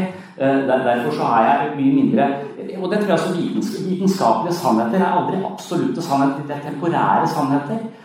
Og jeg tror at det er den bevegelsen vi har, og det er den bevegelsen mot noe nytt, og kanskje bedre, men kanskje også dårligere. Altså den bevegelsen, den driver seg. Jeg trenger ingen absolutte sannheter jeg mener, veksten er i denne muligheten til å hele tiden forstå noe på nye måter, på dypere måter, på kanskje måter som nærmer seg virkeligheten mer. Så når Rune sier, ja, men da blir det bare tilfeldig hva du tror, og sånn som Sam her sier, at du kan tolke en kokebok religiøst. Det mener jeg er feil. Jeg mener det er noen, la oss si Kafka sin prosess. Hvis du tolker den som en kjærlighetshistorie, så tenker jeg, det er litt feil. Det der er ingen kjærlighetshistorie. Du kan kanskje klare å tolke det på den måten, men la oss si det, du heller tolker det som en følelse av fremmedgjøring, kanskje en slags kritikk mot et byråkrati, kanskje som sosiale hierarkier, hvor de som er på bånd. Hvis du begynner den, så kanskje flere vil være enige at det kanskje har noe ved seg. Ja. Men der, i det du sa nå, så har du en konflikt. Og du sier på den ene siden så fronter du et relativistisk syn. Og på den andre siden så sier du kan nærme deg sannhet. Ja. Så det jeg egentlig spør om finnes det da en form for objektiv sannhet? Eller finnes det ikke en objektiv sannhet? Er sannhet intersubjektivt og ut fra mennesker fullstendig relativistisk? Eller er det noe objektivt der? Jeg tror at vi kan nærme oss sannheten. Jeg tror ikke det finnes noe bevis i de fleste disipliner. Jeg tror det er kun matematikken som på en måte har jeg tror at 2 + 2 er 4 litt uavhengig av hvor du er i hvilket univers du er, og så vil at primtall er noe som eksisterer uavhengig av materien og så videre. Men utover det så tror jeg ikke det finnes bevis, sånn absolutte bevis for noe som helst. Men det er ikke dermed sagt at det blir totalt relativistisk. Det finnes mer eller mindre gode måter å se ting på, og det kan måles. Om denne måten å forstå ting på er en god måte å forstå la oss si, hvordan vi behandler kvinner, eller det finnes, jeg mener at hvordan vi behandler kvinner i ulike kulturer, det må du gå an å måle hva som er bedre enn andre. Det finnes noen måter å behandle kvinner på som er bra, og noen som ikke er så bra. Og så finnes det, vi vet ikke absolutt hvordan kvinner vil eller skal behandles, men det å henge nakne på narmen som er kanskje ikke det beste. Det å pakke de i burka er kanskje ikke det beste. Kanskje det finnes et annet sted imellom her, at vi hele tiden megler og beveger oss til en stadig bedre måte å leve på for flest mulig folk. Og der tror jeg ikke det finnes en absolutt sannhet om hva som er best mulig for best mulig mennesker. Men der tror jeg litt på Sam Harrison at det finnes moralske høydepunkter og som et slags stort landskap hvor noen måter å være på fungerer veldig bra, mens andre fungerer heller dårlig. Men jeg vet ikke om det er svaret på spørsmål. Du mener havner det liksom at det ikke har noe sted å stå liksom? Ja, litt. At du har mer enn 2 bein og står litt i alle leirer. Det høres ut som. Og så tenker jeg at jeg lurte på konkret hva skal til for at du skal akseptere Guds eksistens? Hvilke bevis trenger du? Bare ta et kort svar på det, så går vi videre på neste spørsmål. Ja, men jeg er ikke sikker på om jeg kanskje heller innfinner meg om at hva skjer når du dør? Altså, du kan tro på reinkarnasjon, eller du kan tro at det ikke skjer en dritt, eller du kan tro på et eller annet form for himmelrik, uten noen helt klarer å beskrive om akkurat hva det er for noe. Men jeg tror at det svaret får jeg ikke før det er for sent, på en måte. Og da får jeg det også. Og det å tro at jeg skal få vite noe om det før det inntreffer, det har jeg lite tiltro til at vi skal få til. Det finnes sikkert en av Black Mirror-episode hvor det er mulig å på en måte laste opp bevisstheten din og oppleve hvordan det å være død, kanskje. Men inntil videre så tror jeg ikke at det noe, og det innfinner jeg meg med. Derfor så forholder jeg meg agnostisk til om bevissthet noe som immaterielt, som eventuelt rematerialiserer seg i en ny kropp, eller om det finnes en kollektiv bevissthet som materialisert i masse små. Eller om det finnes et himmelrike. Så rent intuitivt vil jeg legge at reinkarnasjon høres tettere på noe jeg kan forstå logikken i, enn at det finnes et himmelrike. Ok, skal vi gå videre til det neste? Det er flere som sitter med spørsmål her. Ja, det noe bak her? Tønnes? Et spørsmål til Sondre. For meg er det en veldig ny måte å tenke på det du sier, er veldig spennende å høre på. Og så min undring da, det går på at alt blir så i veldig høy grad så det du sier veldig abstrakt forståelse av sannhet og virkelighet. Og jeg tenker hvordan vi reflekterer omkring noe som har skjedd. Der kan vi reflektere forskjellig. Der sannheten ikke objektiv, men subjektiv. Men begge ser vi jo Rune. Det vil jeg tro på en måte en absolutt sannhet at Rune her. Og på samme måte med Jesus, så tenker jeg, når det så mange øyevitner som ser han, og når det så mange som ønsket å gi livet sitt, fordi de så faktisk ikke Rune da, de så Jesus var stått opp fra de døde, så tenker jeg at dette sannheter som vanskelig å se relativt på. Jeg liker veldig godt den måten å fortolke Bibelen på, som du sier, og samtidig så tenker jeg at det kan gi rom for begge deler. Man kan både ha det abstrakt, og så ser vi Rune begge to. Jeg tenker folk så Jesus, de så han etter han var jeg vil si at det veldig uenig. Altså, jeg mener at her det like mange oppfattelser av Rune som det finnes mennesker i rommet, og det like mange oppfattelser av Michael Jackson som vi kan forgude ham fordi at han var så fantastisk danser og lagde all den musikken, og så kanskje han var pedofil, men nei, det tror jeg kan være så drittgod på å danse. Altså, vi kan oppfatte Michael Jackson på veldig mange forskjellige måter, avhengig av hvem som fremstiller han, avhengig av hvem som snakker om han, avhengig av hvordan vi ønsker at han skal være. Det var mitt idol når jeg var liten. Jeg elsket Michael Jackson. Jeg husker jeg fikk bad, liksom. Jeg synes det var helt fantastisk, dette mennesket som kunne lage musikk på den måten. Men så ser jeg nå Leaving Neverland, så blir jeg sånn, hvordan skal jeg forholde meg? Så måten du ser ting på og det nok det jeg kommer fra psykologi, og der ser jeg at det mennesker gjør feil, at de tror på tankene og følelsene sine, og de har ofte tanker om seg selv som gjør at jeg litt mindre verdt enn andre mennesker. Andre folk har alltid kritisert meg, jeg har hatt foreldre som har oversett meg, de mer opptatt av smarttelefonen sin enn meg, noe som betyr at jeg må ha en lav verdi. De tror ting som blir materielt faktisk fysisk for dem, fordi at de tror at de er dårligere andre som stiller seg bakerst i køen, og de kommer alltid for sent. Derfor så det også en virkelighet for dem at de er dårligere enn andre, for de får aldri trent på det de andre trener på, for de står alltid bakerst i køen. Så det du tror om deg selv, det blir også fysisk på en måte, det materialiserer seg i virkeligheten. Men det er ikke sant at de er dårligere, men det måten de forstår seg selv på som det, og det å tro på tankene og følelsene dine alltid en dårlig idé. Så måten vi ser Rune på så forskjellig. Vi to ser han på vidt forskjellige måter. Men ikke det litt det samme som at gudsbildene forskjellige? Jo. Men må ikke vi da være enige om at Rune finnes, eller betviler vi også det? Nei, men da har jeg en innvending. Ja, men for da kan vi si at la oss si at på grunnlag at så mange mennesker tror det finnes noe som større enn dem selv. Og det jeg vil være agnostiker. Jeg vil ikke nødvendigvis tviholde på at materialisme, forstått som at naturalisme, alt materie, nødvendigvis den riktigste måten. Muligens så finnes det en eller annen form for metafysikk, og det det vi kaller med mange forskjellige navn. Men dette du presenterer nå sannheten? Nei, det veldig usikker på det. Men jeg sier jeg kan ikke vite det. Nei, jeg kan ikke vite det, men jeg presenterer det som en sannhet. Gjør ikke det? Fordi at du sier jo at du tror det sånn. Jeg presenterer sånn alle argumentene jeg hører, så tenker jeg det vil helles mest mot. Jeg tror vi aldri kommer dit. Men det en sannhet for deg sånn som du ser det nå, så langt som du ser. Ja, men jeg har jo utgangspunkt at jeg ikke tror på tankene og følelsene mine, så derfor så kan jeg ikke ta det som en absolutt sannhet, men jeg mener at det... Men det ikke vi som snakker sammen, da. Jo, jeg mener vi kan nærme oss en forståelse. Hvis du sier at Gud et esel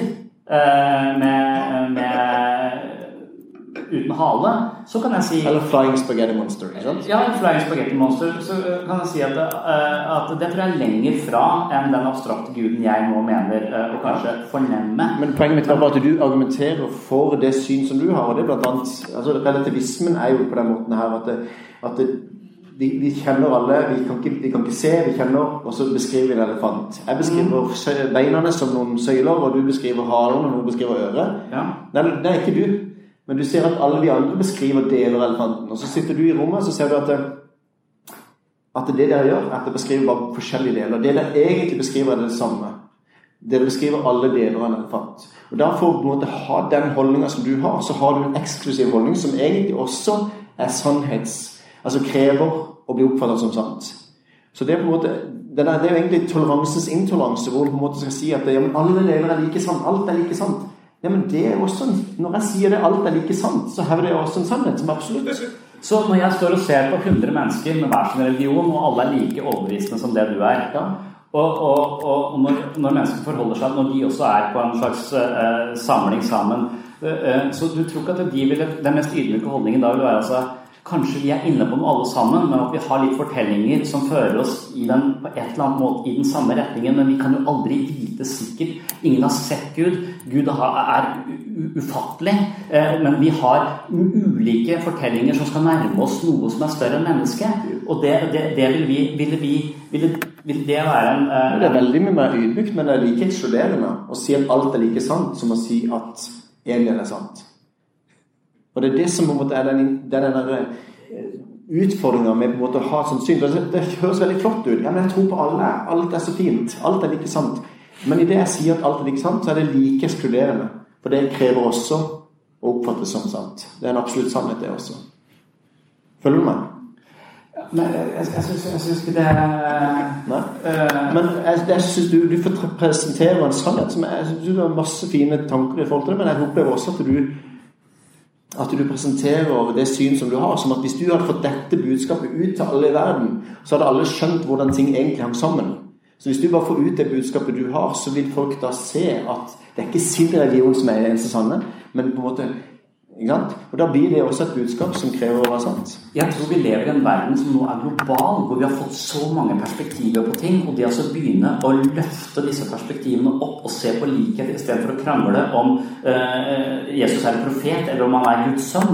Altså det å se på disse religiøse fortellingene og så løftet blikket litt og sett litt utover ville være en bedre idé for verdenssamfunnet, men det å avvise all religion, det tror jeg heller ikke nødvendigvis den beste ideen, for jeg tror det vil være å miste vårt psykologiske immunforsvar, vår kollektive på en måte åndelig veiledning til hvordan vi skal leve dette livet, og det har vi ikke genetisk i oss. Nei, men det finnes en mening der ute.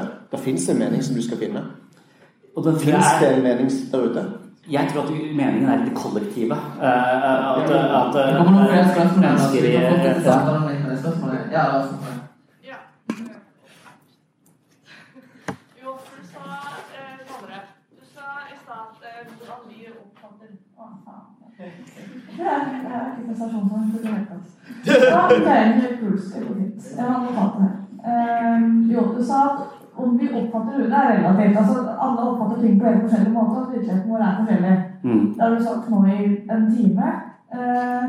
Og det din oppfatning. Men så, Rune sitter der, og sier det han sier, og ser det slik han gjør. Det ikke relativt. Men hvordan vi oppfatter han, og det liksom alle adjektivene som kan beskrive det vi ser, det helt relativt. Det helt forskjellig, utifra alle som sitter her i salen.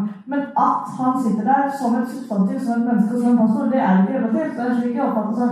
Jeg oppfatter at du mener at det relativt, at alle oppfatter ulikt. Men han sitter jo her som et menneske, som et legeme og som et pastor.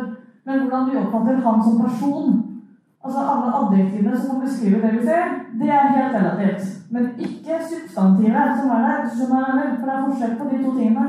Ja, det kan godt. Jeg tror heller ikke at jeg har ikke en sånn solipsistisk syn på ting, at det eneste at alle dere slags generert av min bevissthet. Men det kan være det, for det kan hende jeg drømmer. Det kan jeg dypest sett ikke, så plutselig så våkner jeg. Det handler om synet, men ikke vår oppfattelse. Altså, hvis du har en effekt på synet, og gjerne at det er et eller annet kobling igjen, så skjønner jeg at du ikke ser alt.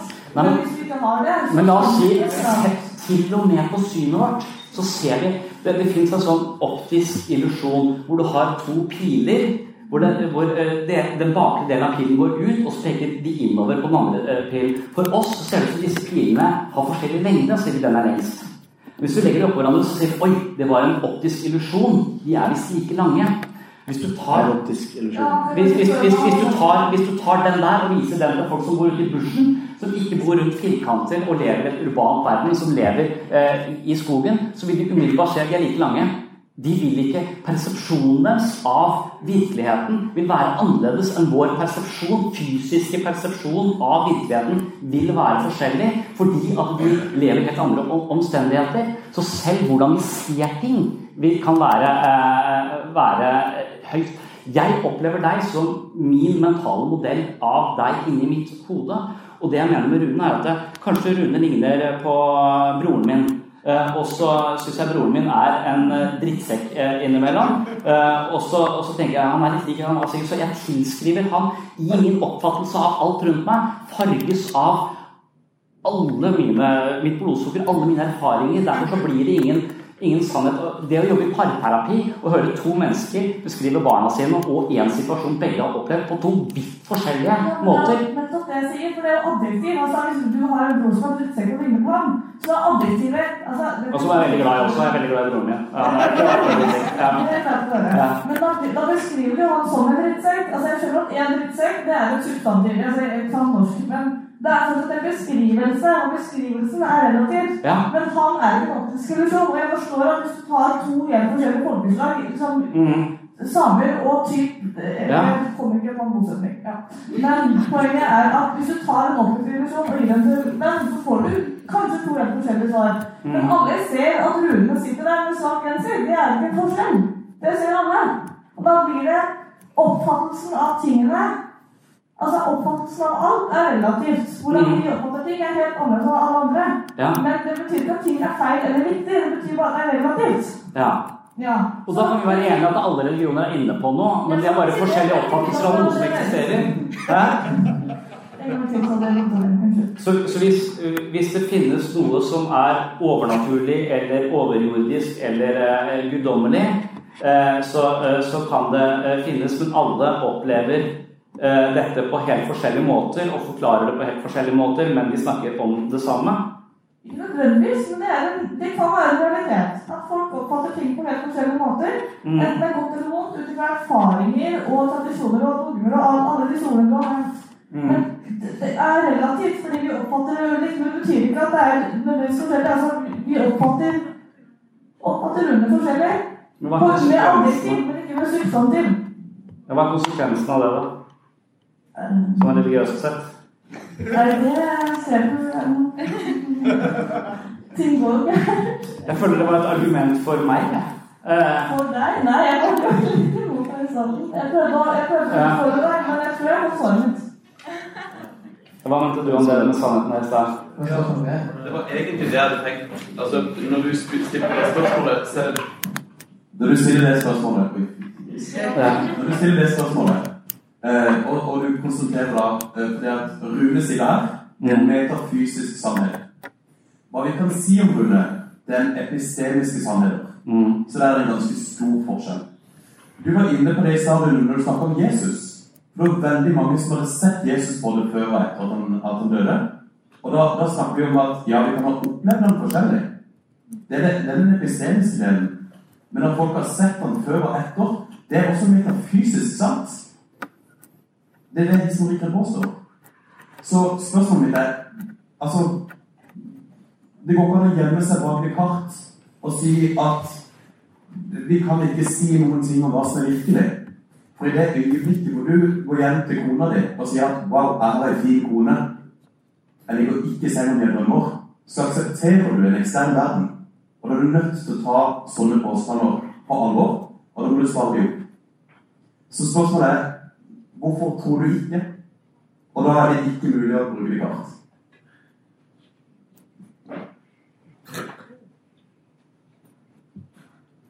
Men Jesus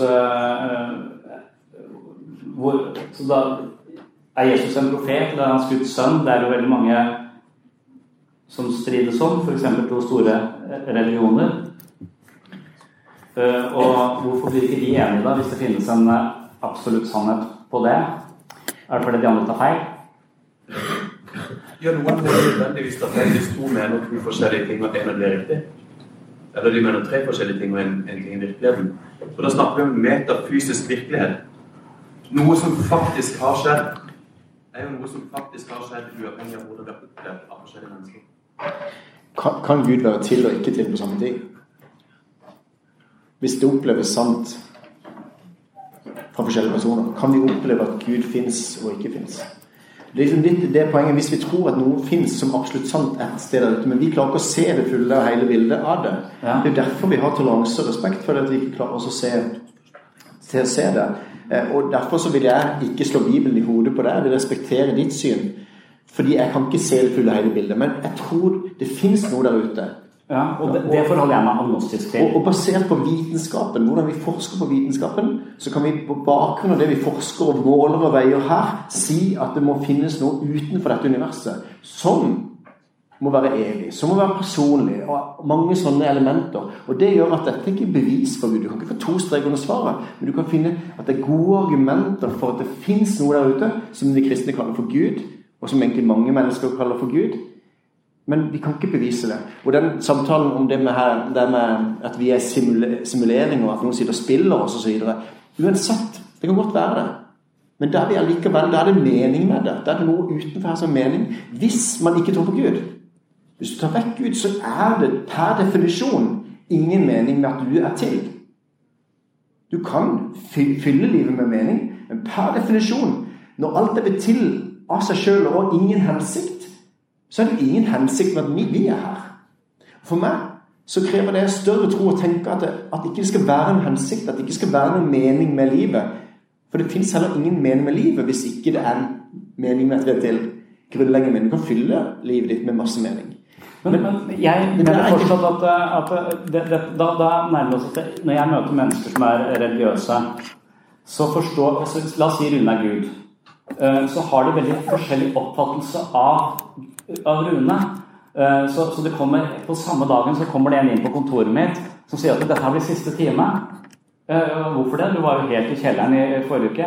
Jo, for jeg har funnet ut at det noe som større enn meg. Det en som ser meg, og det en som følger meg, og du vil ikke tro på det, for du ateist. Men jeg har blitt kristen, og jeg har en som følger meg, og jeg er ikke alene lenger. Så livet mitt har fått en helt annen betydning. Jeg har blitt sett. Ok, da kan vi gå videre på neste spørsmål. Men jeg må fullføre, mens 2 timer etterpå så kommer en annen full av uro, fordi at han har en Gud som ser alle tankene hans, og han har surfet på porno på nett. Og han mener seg sett og hele tiden så denne straffende guden, så den guden som eventuelt eksisterer, den jo skapt i vårt bilde, for du har en som nær, eller du har en gud som fjern, du har en gud som streng, du har en gud som snill. Gudsbilder. Ja, så du har masse gudsbilder. Ja, det ikke det vi snakker om, ikke sant? Vi tror ikke på det. Nei, men da tenker jeg at hvis at du skal ha meg med på lasset, så kan vi kan være kanskje det finnes noe der oppe. Jeg må prøve å være agnostisk til det. Jeg kan ikke vite det. Men det finnes gode argumenter for at det finnes mer enn at bare ting skjedde av seg selv, har blitt til. Det vil du argumentere for. Ja, men det da denne guden, som du sier så abstrakt, begynner å bry seg om hvem du har sex med. Det da blir sånn, wow, ikke dette, da blir det jo så bitte liten, da blir det jo så konkret og barnslig for meg. Altså, hvis vi forholder oss til dette, at vi alle kan forstå det på ulike måter, og hvis jeg enig i det, så vil han ikke være homofob. Han vil ikke være imot like kjønn. Nei, han vil ikke være imot like. Han vil ikke bry seg om folk som av samme kjønn har lyst til å leve sammen. Han vil ikke gi noen føringer på de tingene der sånn. Da blir han utrolig konkret. Og da har du Jeg tror vi går litt videre. Kjempebra. Det så mange hender og ting. Vi har 2 siste spørsmål nå, skal vi avslutte? Ja, tusen takk Sondre og Rune for at dere her i dag. Jeg vil spørre Sondre om hva du mener med at religion kan være et mentalt immunforsvar. Det jo et begrep du bruker, så jeg synes det litt interessant. Og så vil jeg også spørre om hvorfor du, Sondre, medlem av Den norske kirke, når du ikke tror på denne absolutte sannheten om at det kan være en Gud? Fordi jeg mener at min kritikk av Rune sin tro for eksempel, at jeg synes den blir for konkret og for, men jeg tror kanskje at det går an å bli guddommelig god i basketball, du går an å bli guddommelig god med ord, du går an å bli guddommelig, jeg tror at vi har utviklingslinjer, at det finnes en måte å vokse på, og vi også det har et åndelig behov, som ikke krever at jeg tror noe absolutt om det, men kanskje, så tenker jeg vel, jeg litt sånn tilhengeren av Joseph Campbell også, som sier at mytologien vår på en måte universets sanger, det støttespillet vi har i livet vårt for å leve. Altså en fugl har alt det trenger for å overleve koda inn i DNA-et sitt og i reflekser, mens mennesker har ikke alt vi trenger for å overleve koda inn i refleksene våre. Vi har en kulturarv, vi kan på en måte forstå hva andre mennesker har forstått tidligere, og det kan hjelpe oss til å leve nå, det på en måte en del av det typisk menneskelige for oss. Så når jeg begynner å kunne lese disse fortellingene på helt nye måter, at de kan åpenbare ting som blir viktig for meg i mitt liv, og det er ingen absolutte svar, men hele tiden kan bevege meg videre, at det ikke noe absolutte svar, det ikke noe absolutt det. Jeg liker denne åpenheten. Jeg tenker at jeg skal prøve å bli et bedre menneske hele mitt liv, og jeg kommer aldri til å bli et fullgodt menneske, og det innforstått, men det egentlig greit. Jeg håper ikke det finnes et mål for hva skal jeg gjøre etter at det målet nådd. Så jeg tenker at denne bevegelsen, denne åndelige bevegelsen, jeg tror den veldig viktig, og jeg tror vi mangler den i vår verden. Og jeg tror at det de religiøse sin skyld, jeg tror det kristendommen sin skyld, som stagnerer på et prematurt nivå, at vi ikke klarer å abstrahere fra disse konkrete dogmene.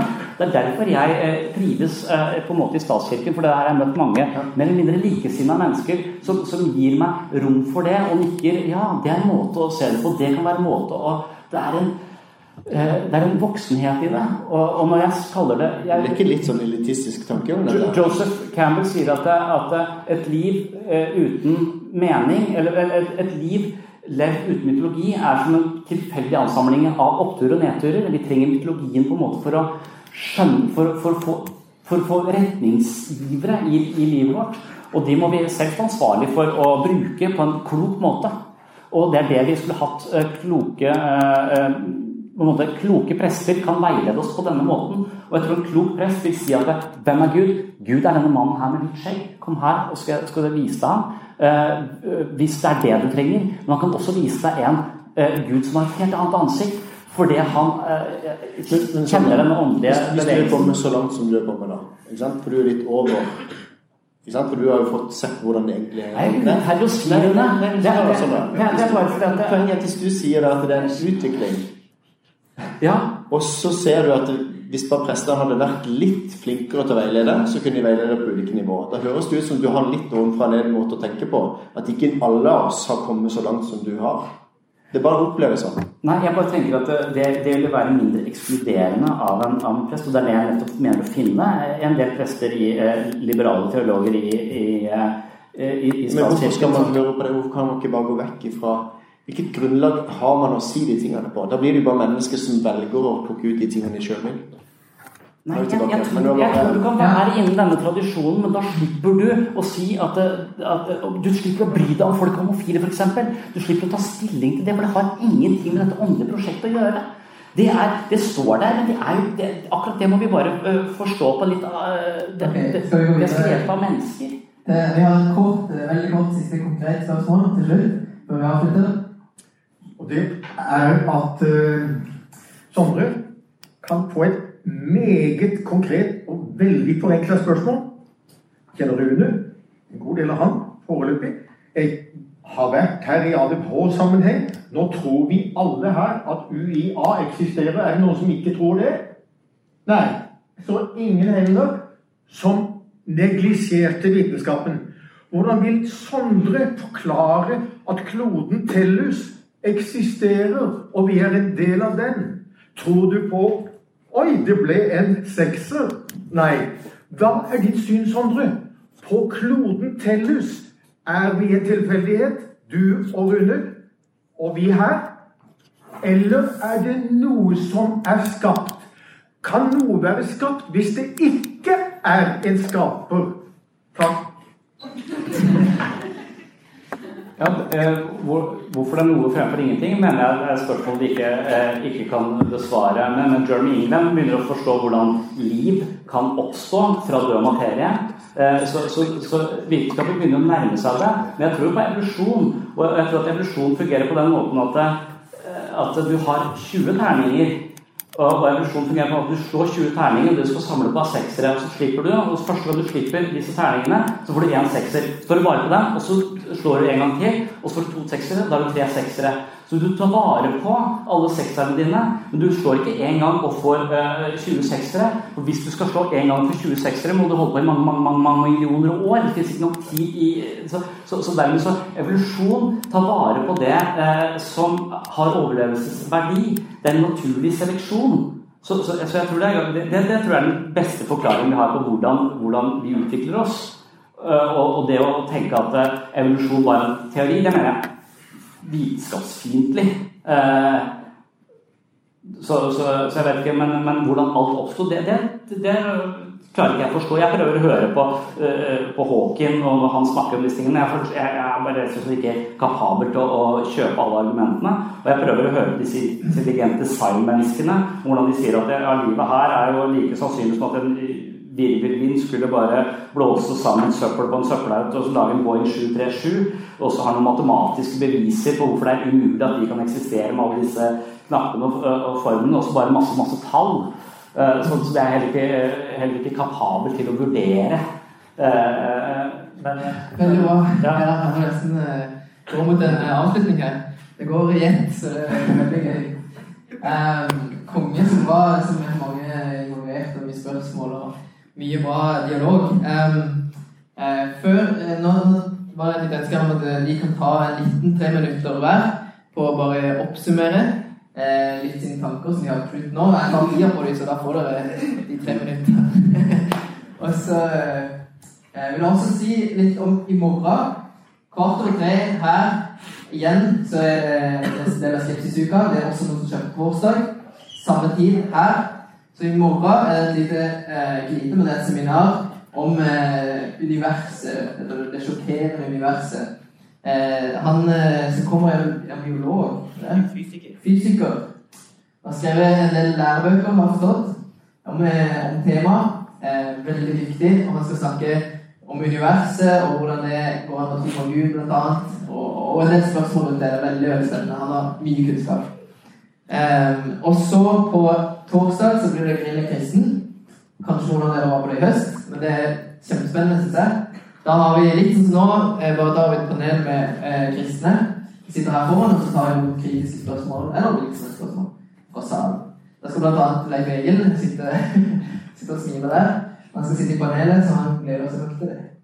Han skal derfor til grille. Men konge, da kjører vi 3 minutter. Hvem vil begynne? Jeg kan begynne. Ok, vær ferdig. Det som jeg opplever er at det blir sånn på en måte litt kunstig, for at man trenger så lange resonemang for å kunne si ulike ting og så videre. Men det som jeg synes er fint med dette, er at vi våger å stille de spørsmålene. Det er ikke noe arena til å ta opp disse tingene. Og jeg opplever at for eksempel sånne ting som med The Big Bang og så videre, jeg tror det er mulig å tro på The Big Bang og tro på evolusjonen også som kristen, men at man ikke på en måte utelukker Gud og tar vekk han. Og det som er interessant for meg er at jeg ennå ikke har fått noen gode svar for deg så lenge vi har pratet sammen på hvordan du kan begrunne frivillige, bevissthet, moral, mening, alle disse tingene som jeg da tar opp i denne boka, eller når jeg kritiserer denne boka her. For humanetikeren, han kan gjerne tro på at verden er blitt til av ingenting, men da har du ingen begrunnet tro på menneskets verdi, moral, mening og så videre. Men hvis Gud finnes, så har vi en velbegrunnet tro på at mennesket er verdifullt, og vi har satt øverst i skaperverket. Hvis Gud finnes, så har vi mening med livet og så videre. Vi har begrunnet tro på moral og så videre. Derfor så opplever jeg at, og det har også vært en ting som du har sagt, Sondre, du trenger ikke svare på det nå, men det opplever jeg at du har sagt tidligere, at det er en av de vanskeligste tingene for deg, er dette med frivillige. For du liker å tenke at du har en frivillige. Og at det gjør for din del at du synes det er vanskelig å utelukke at det må være noe mer, at det skal bare være en naturalistisk prosess, og at alt bare som skjer årsak-virkning, og grunnen til at du handler sånn egentlig, du har ikke noe valg, for det bare skjer. Så det på en måte en ting som har gjort at du åpen for at det noe mer. Så har ikke jeg lyst til å på en måte være sånn, når jeg sitter her nå, så kunne jeg, det mange ting jeg har lyst til å kommentere, det merker jeg at det vanskelig å ikke gå inn i dybden på det. Men jeg har lyst til å utfordre alle til, som her, og så våge å gå i dybden på disse spørsmålene her. Grillen kristen begynnelsen på noen svar. Og jeg har vært med å skrive ett av de svarene av de 20 spørsmålene. Og synes at boka for de 19 andre veldig gode svar. Så jeg har lyst til å anbefale den. Og så våg å stille spørsmål. Ikke la det være sånn at man må velge mellom Gud og vitenskapen. Jeg tror på både Gud og vitenskap. For alternativet til Gud ikke Gud. Og ateisme krever mye større tro for min del. Og det jeg opplever at det standpunktene du har, veldig flotte mange av dem, og veldig sånn at det veldig tolerant. Men hvordan begrunner man det? Og da kan du ikke bare velge å tro på noe. Da må det bare sånn at den har... Jeg vil kreve de samme bevisene for det som du har, og det har du ikke bevis for, på samme måte som ikke jeg har bevis for det. Da må vi se hva som sannsynlig. Og nå på slutten, i forhold til det med The Flying Spaghetti Monster eller julenissen, jeg kan ikke bevise at julenissen ikke finnes, men det gode grunner for at det mamma som putter noe opp i sokken. Og der skriver vi det. Ja. Så derfor tror jeg på Gud. Veldig bra. Ok, Sondre, du? Ja, nå har min dette ut. Sikkert en mening med det. Ja.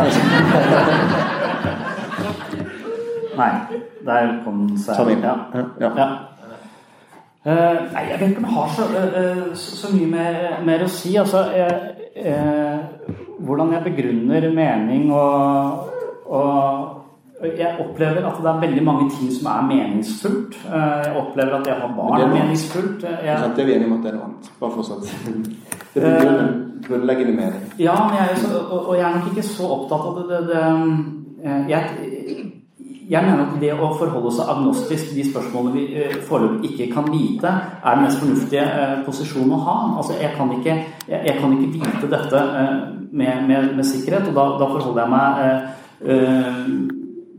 agnostisk til det. Og det synes jeg en naturlig posisjon. Men jeg mener at det da faktisk at jeg savner et religiøst system for meg selv. Og det går å være at Human-Etisk Forbund på sett og vis har det, men jeg ville i forhold til Human-Etisk Forbund være mye mer interessert i de religiøse tekstene, og ha de som på en måte et slags sparringspartner i livet mitt i møte med vanskeligheter. Og dermed så mener jeg at det har en verdi, og den verdien den er jeg litt redd for at det kan godt være vi kan skape nye fortellinger som like gode, men jeg tror at hvis vi har et slags felles referansepunkt i disse fortellingene, så tror jeg at vi kan ha muligheten til å vokse innad i dette systemet. Og det vil være min appell til den norske kirke, hvis det stemmer at den mister tilhengere, og hvis det stemmer at vi på en måte vi blir mindre og mindre åndelige, fordi vi kanskje har det så bra, så tenker jeg at det er veldig mange ting som er viktig å huske på, og som kanskje mytologien vår er med på å minne oss på, og som en særdeles viktig del av det å være menneske. Og det er ikke en fysisk del. Historier er ikke fysiske, de er metafysiske. Det er noe som er overlevert i det er jo konsepter, metaforer, ideer som vi kan vokse i forhold til. Og der tenker jeg at vi er tjent med å begynne å lese disse. Jeg tror at vi er nødt til å begynne å lese Bibelen med mer psykologiske briller, og på en sånn måte at vi kan gi mennesker en slags psykologisk åndelig dimensjon i livet sitt uten at de trenger å ta stilling til likekjønnet ekteskap eller ha en mening om jomfrufødsel som strider imot alt vi vet om biologi. For meg så blir ikke Gud mindre hvis det finnes noe som er Gud, blir ikke mindre hvis jomfrufødsel ikke faktisk har funnet sted. For meg så ville det være totalt irrelevant. Altså, hva er dybden i disse fortellingene? Og hvis det hadde vært fokus hele tiden, så kunne vi rommet mange flere enn man gjør da. For jeg tror dere mister folk på å ha ganske bombastiske holdninger til verdispørsmål i en moderne tid, som jeg ikke tror hvis det fantes en Gud som satt og så på og sa, dritt i det. Alright, da er tida ute. Veldig bra. Kan vi gi en kjempeapplaus til Rune og Sondre?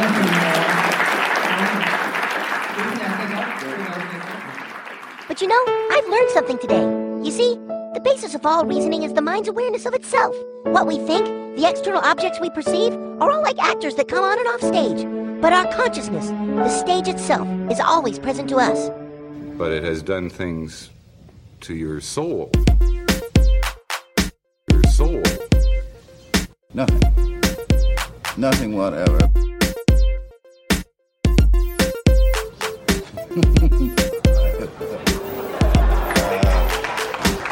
No, this is a serious question, not a... Nothing.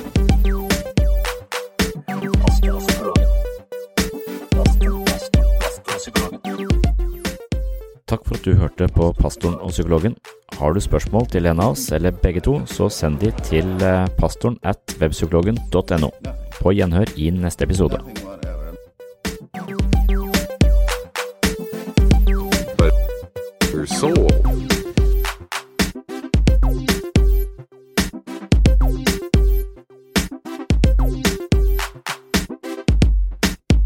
The earth is full of them. Sorry, but that's the way I see it.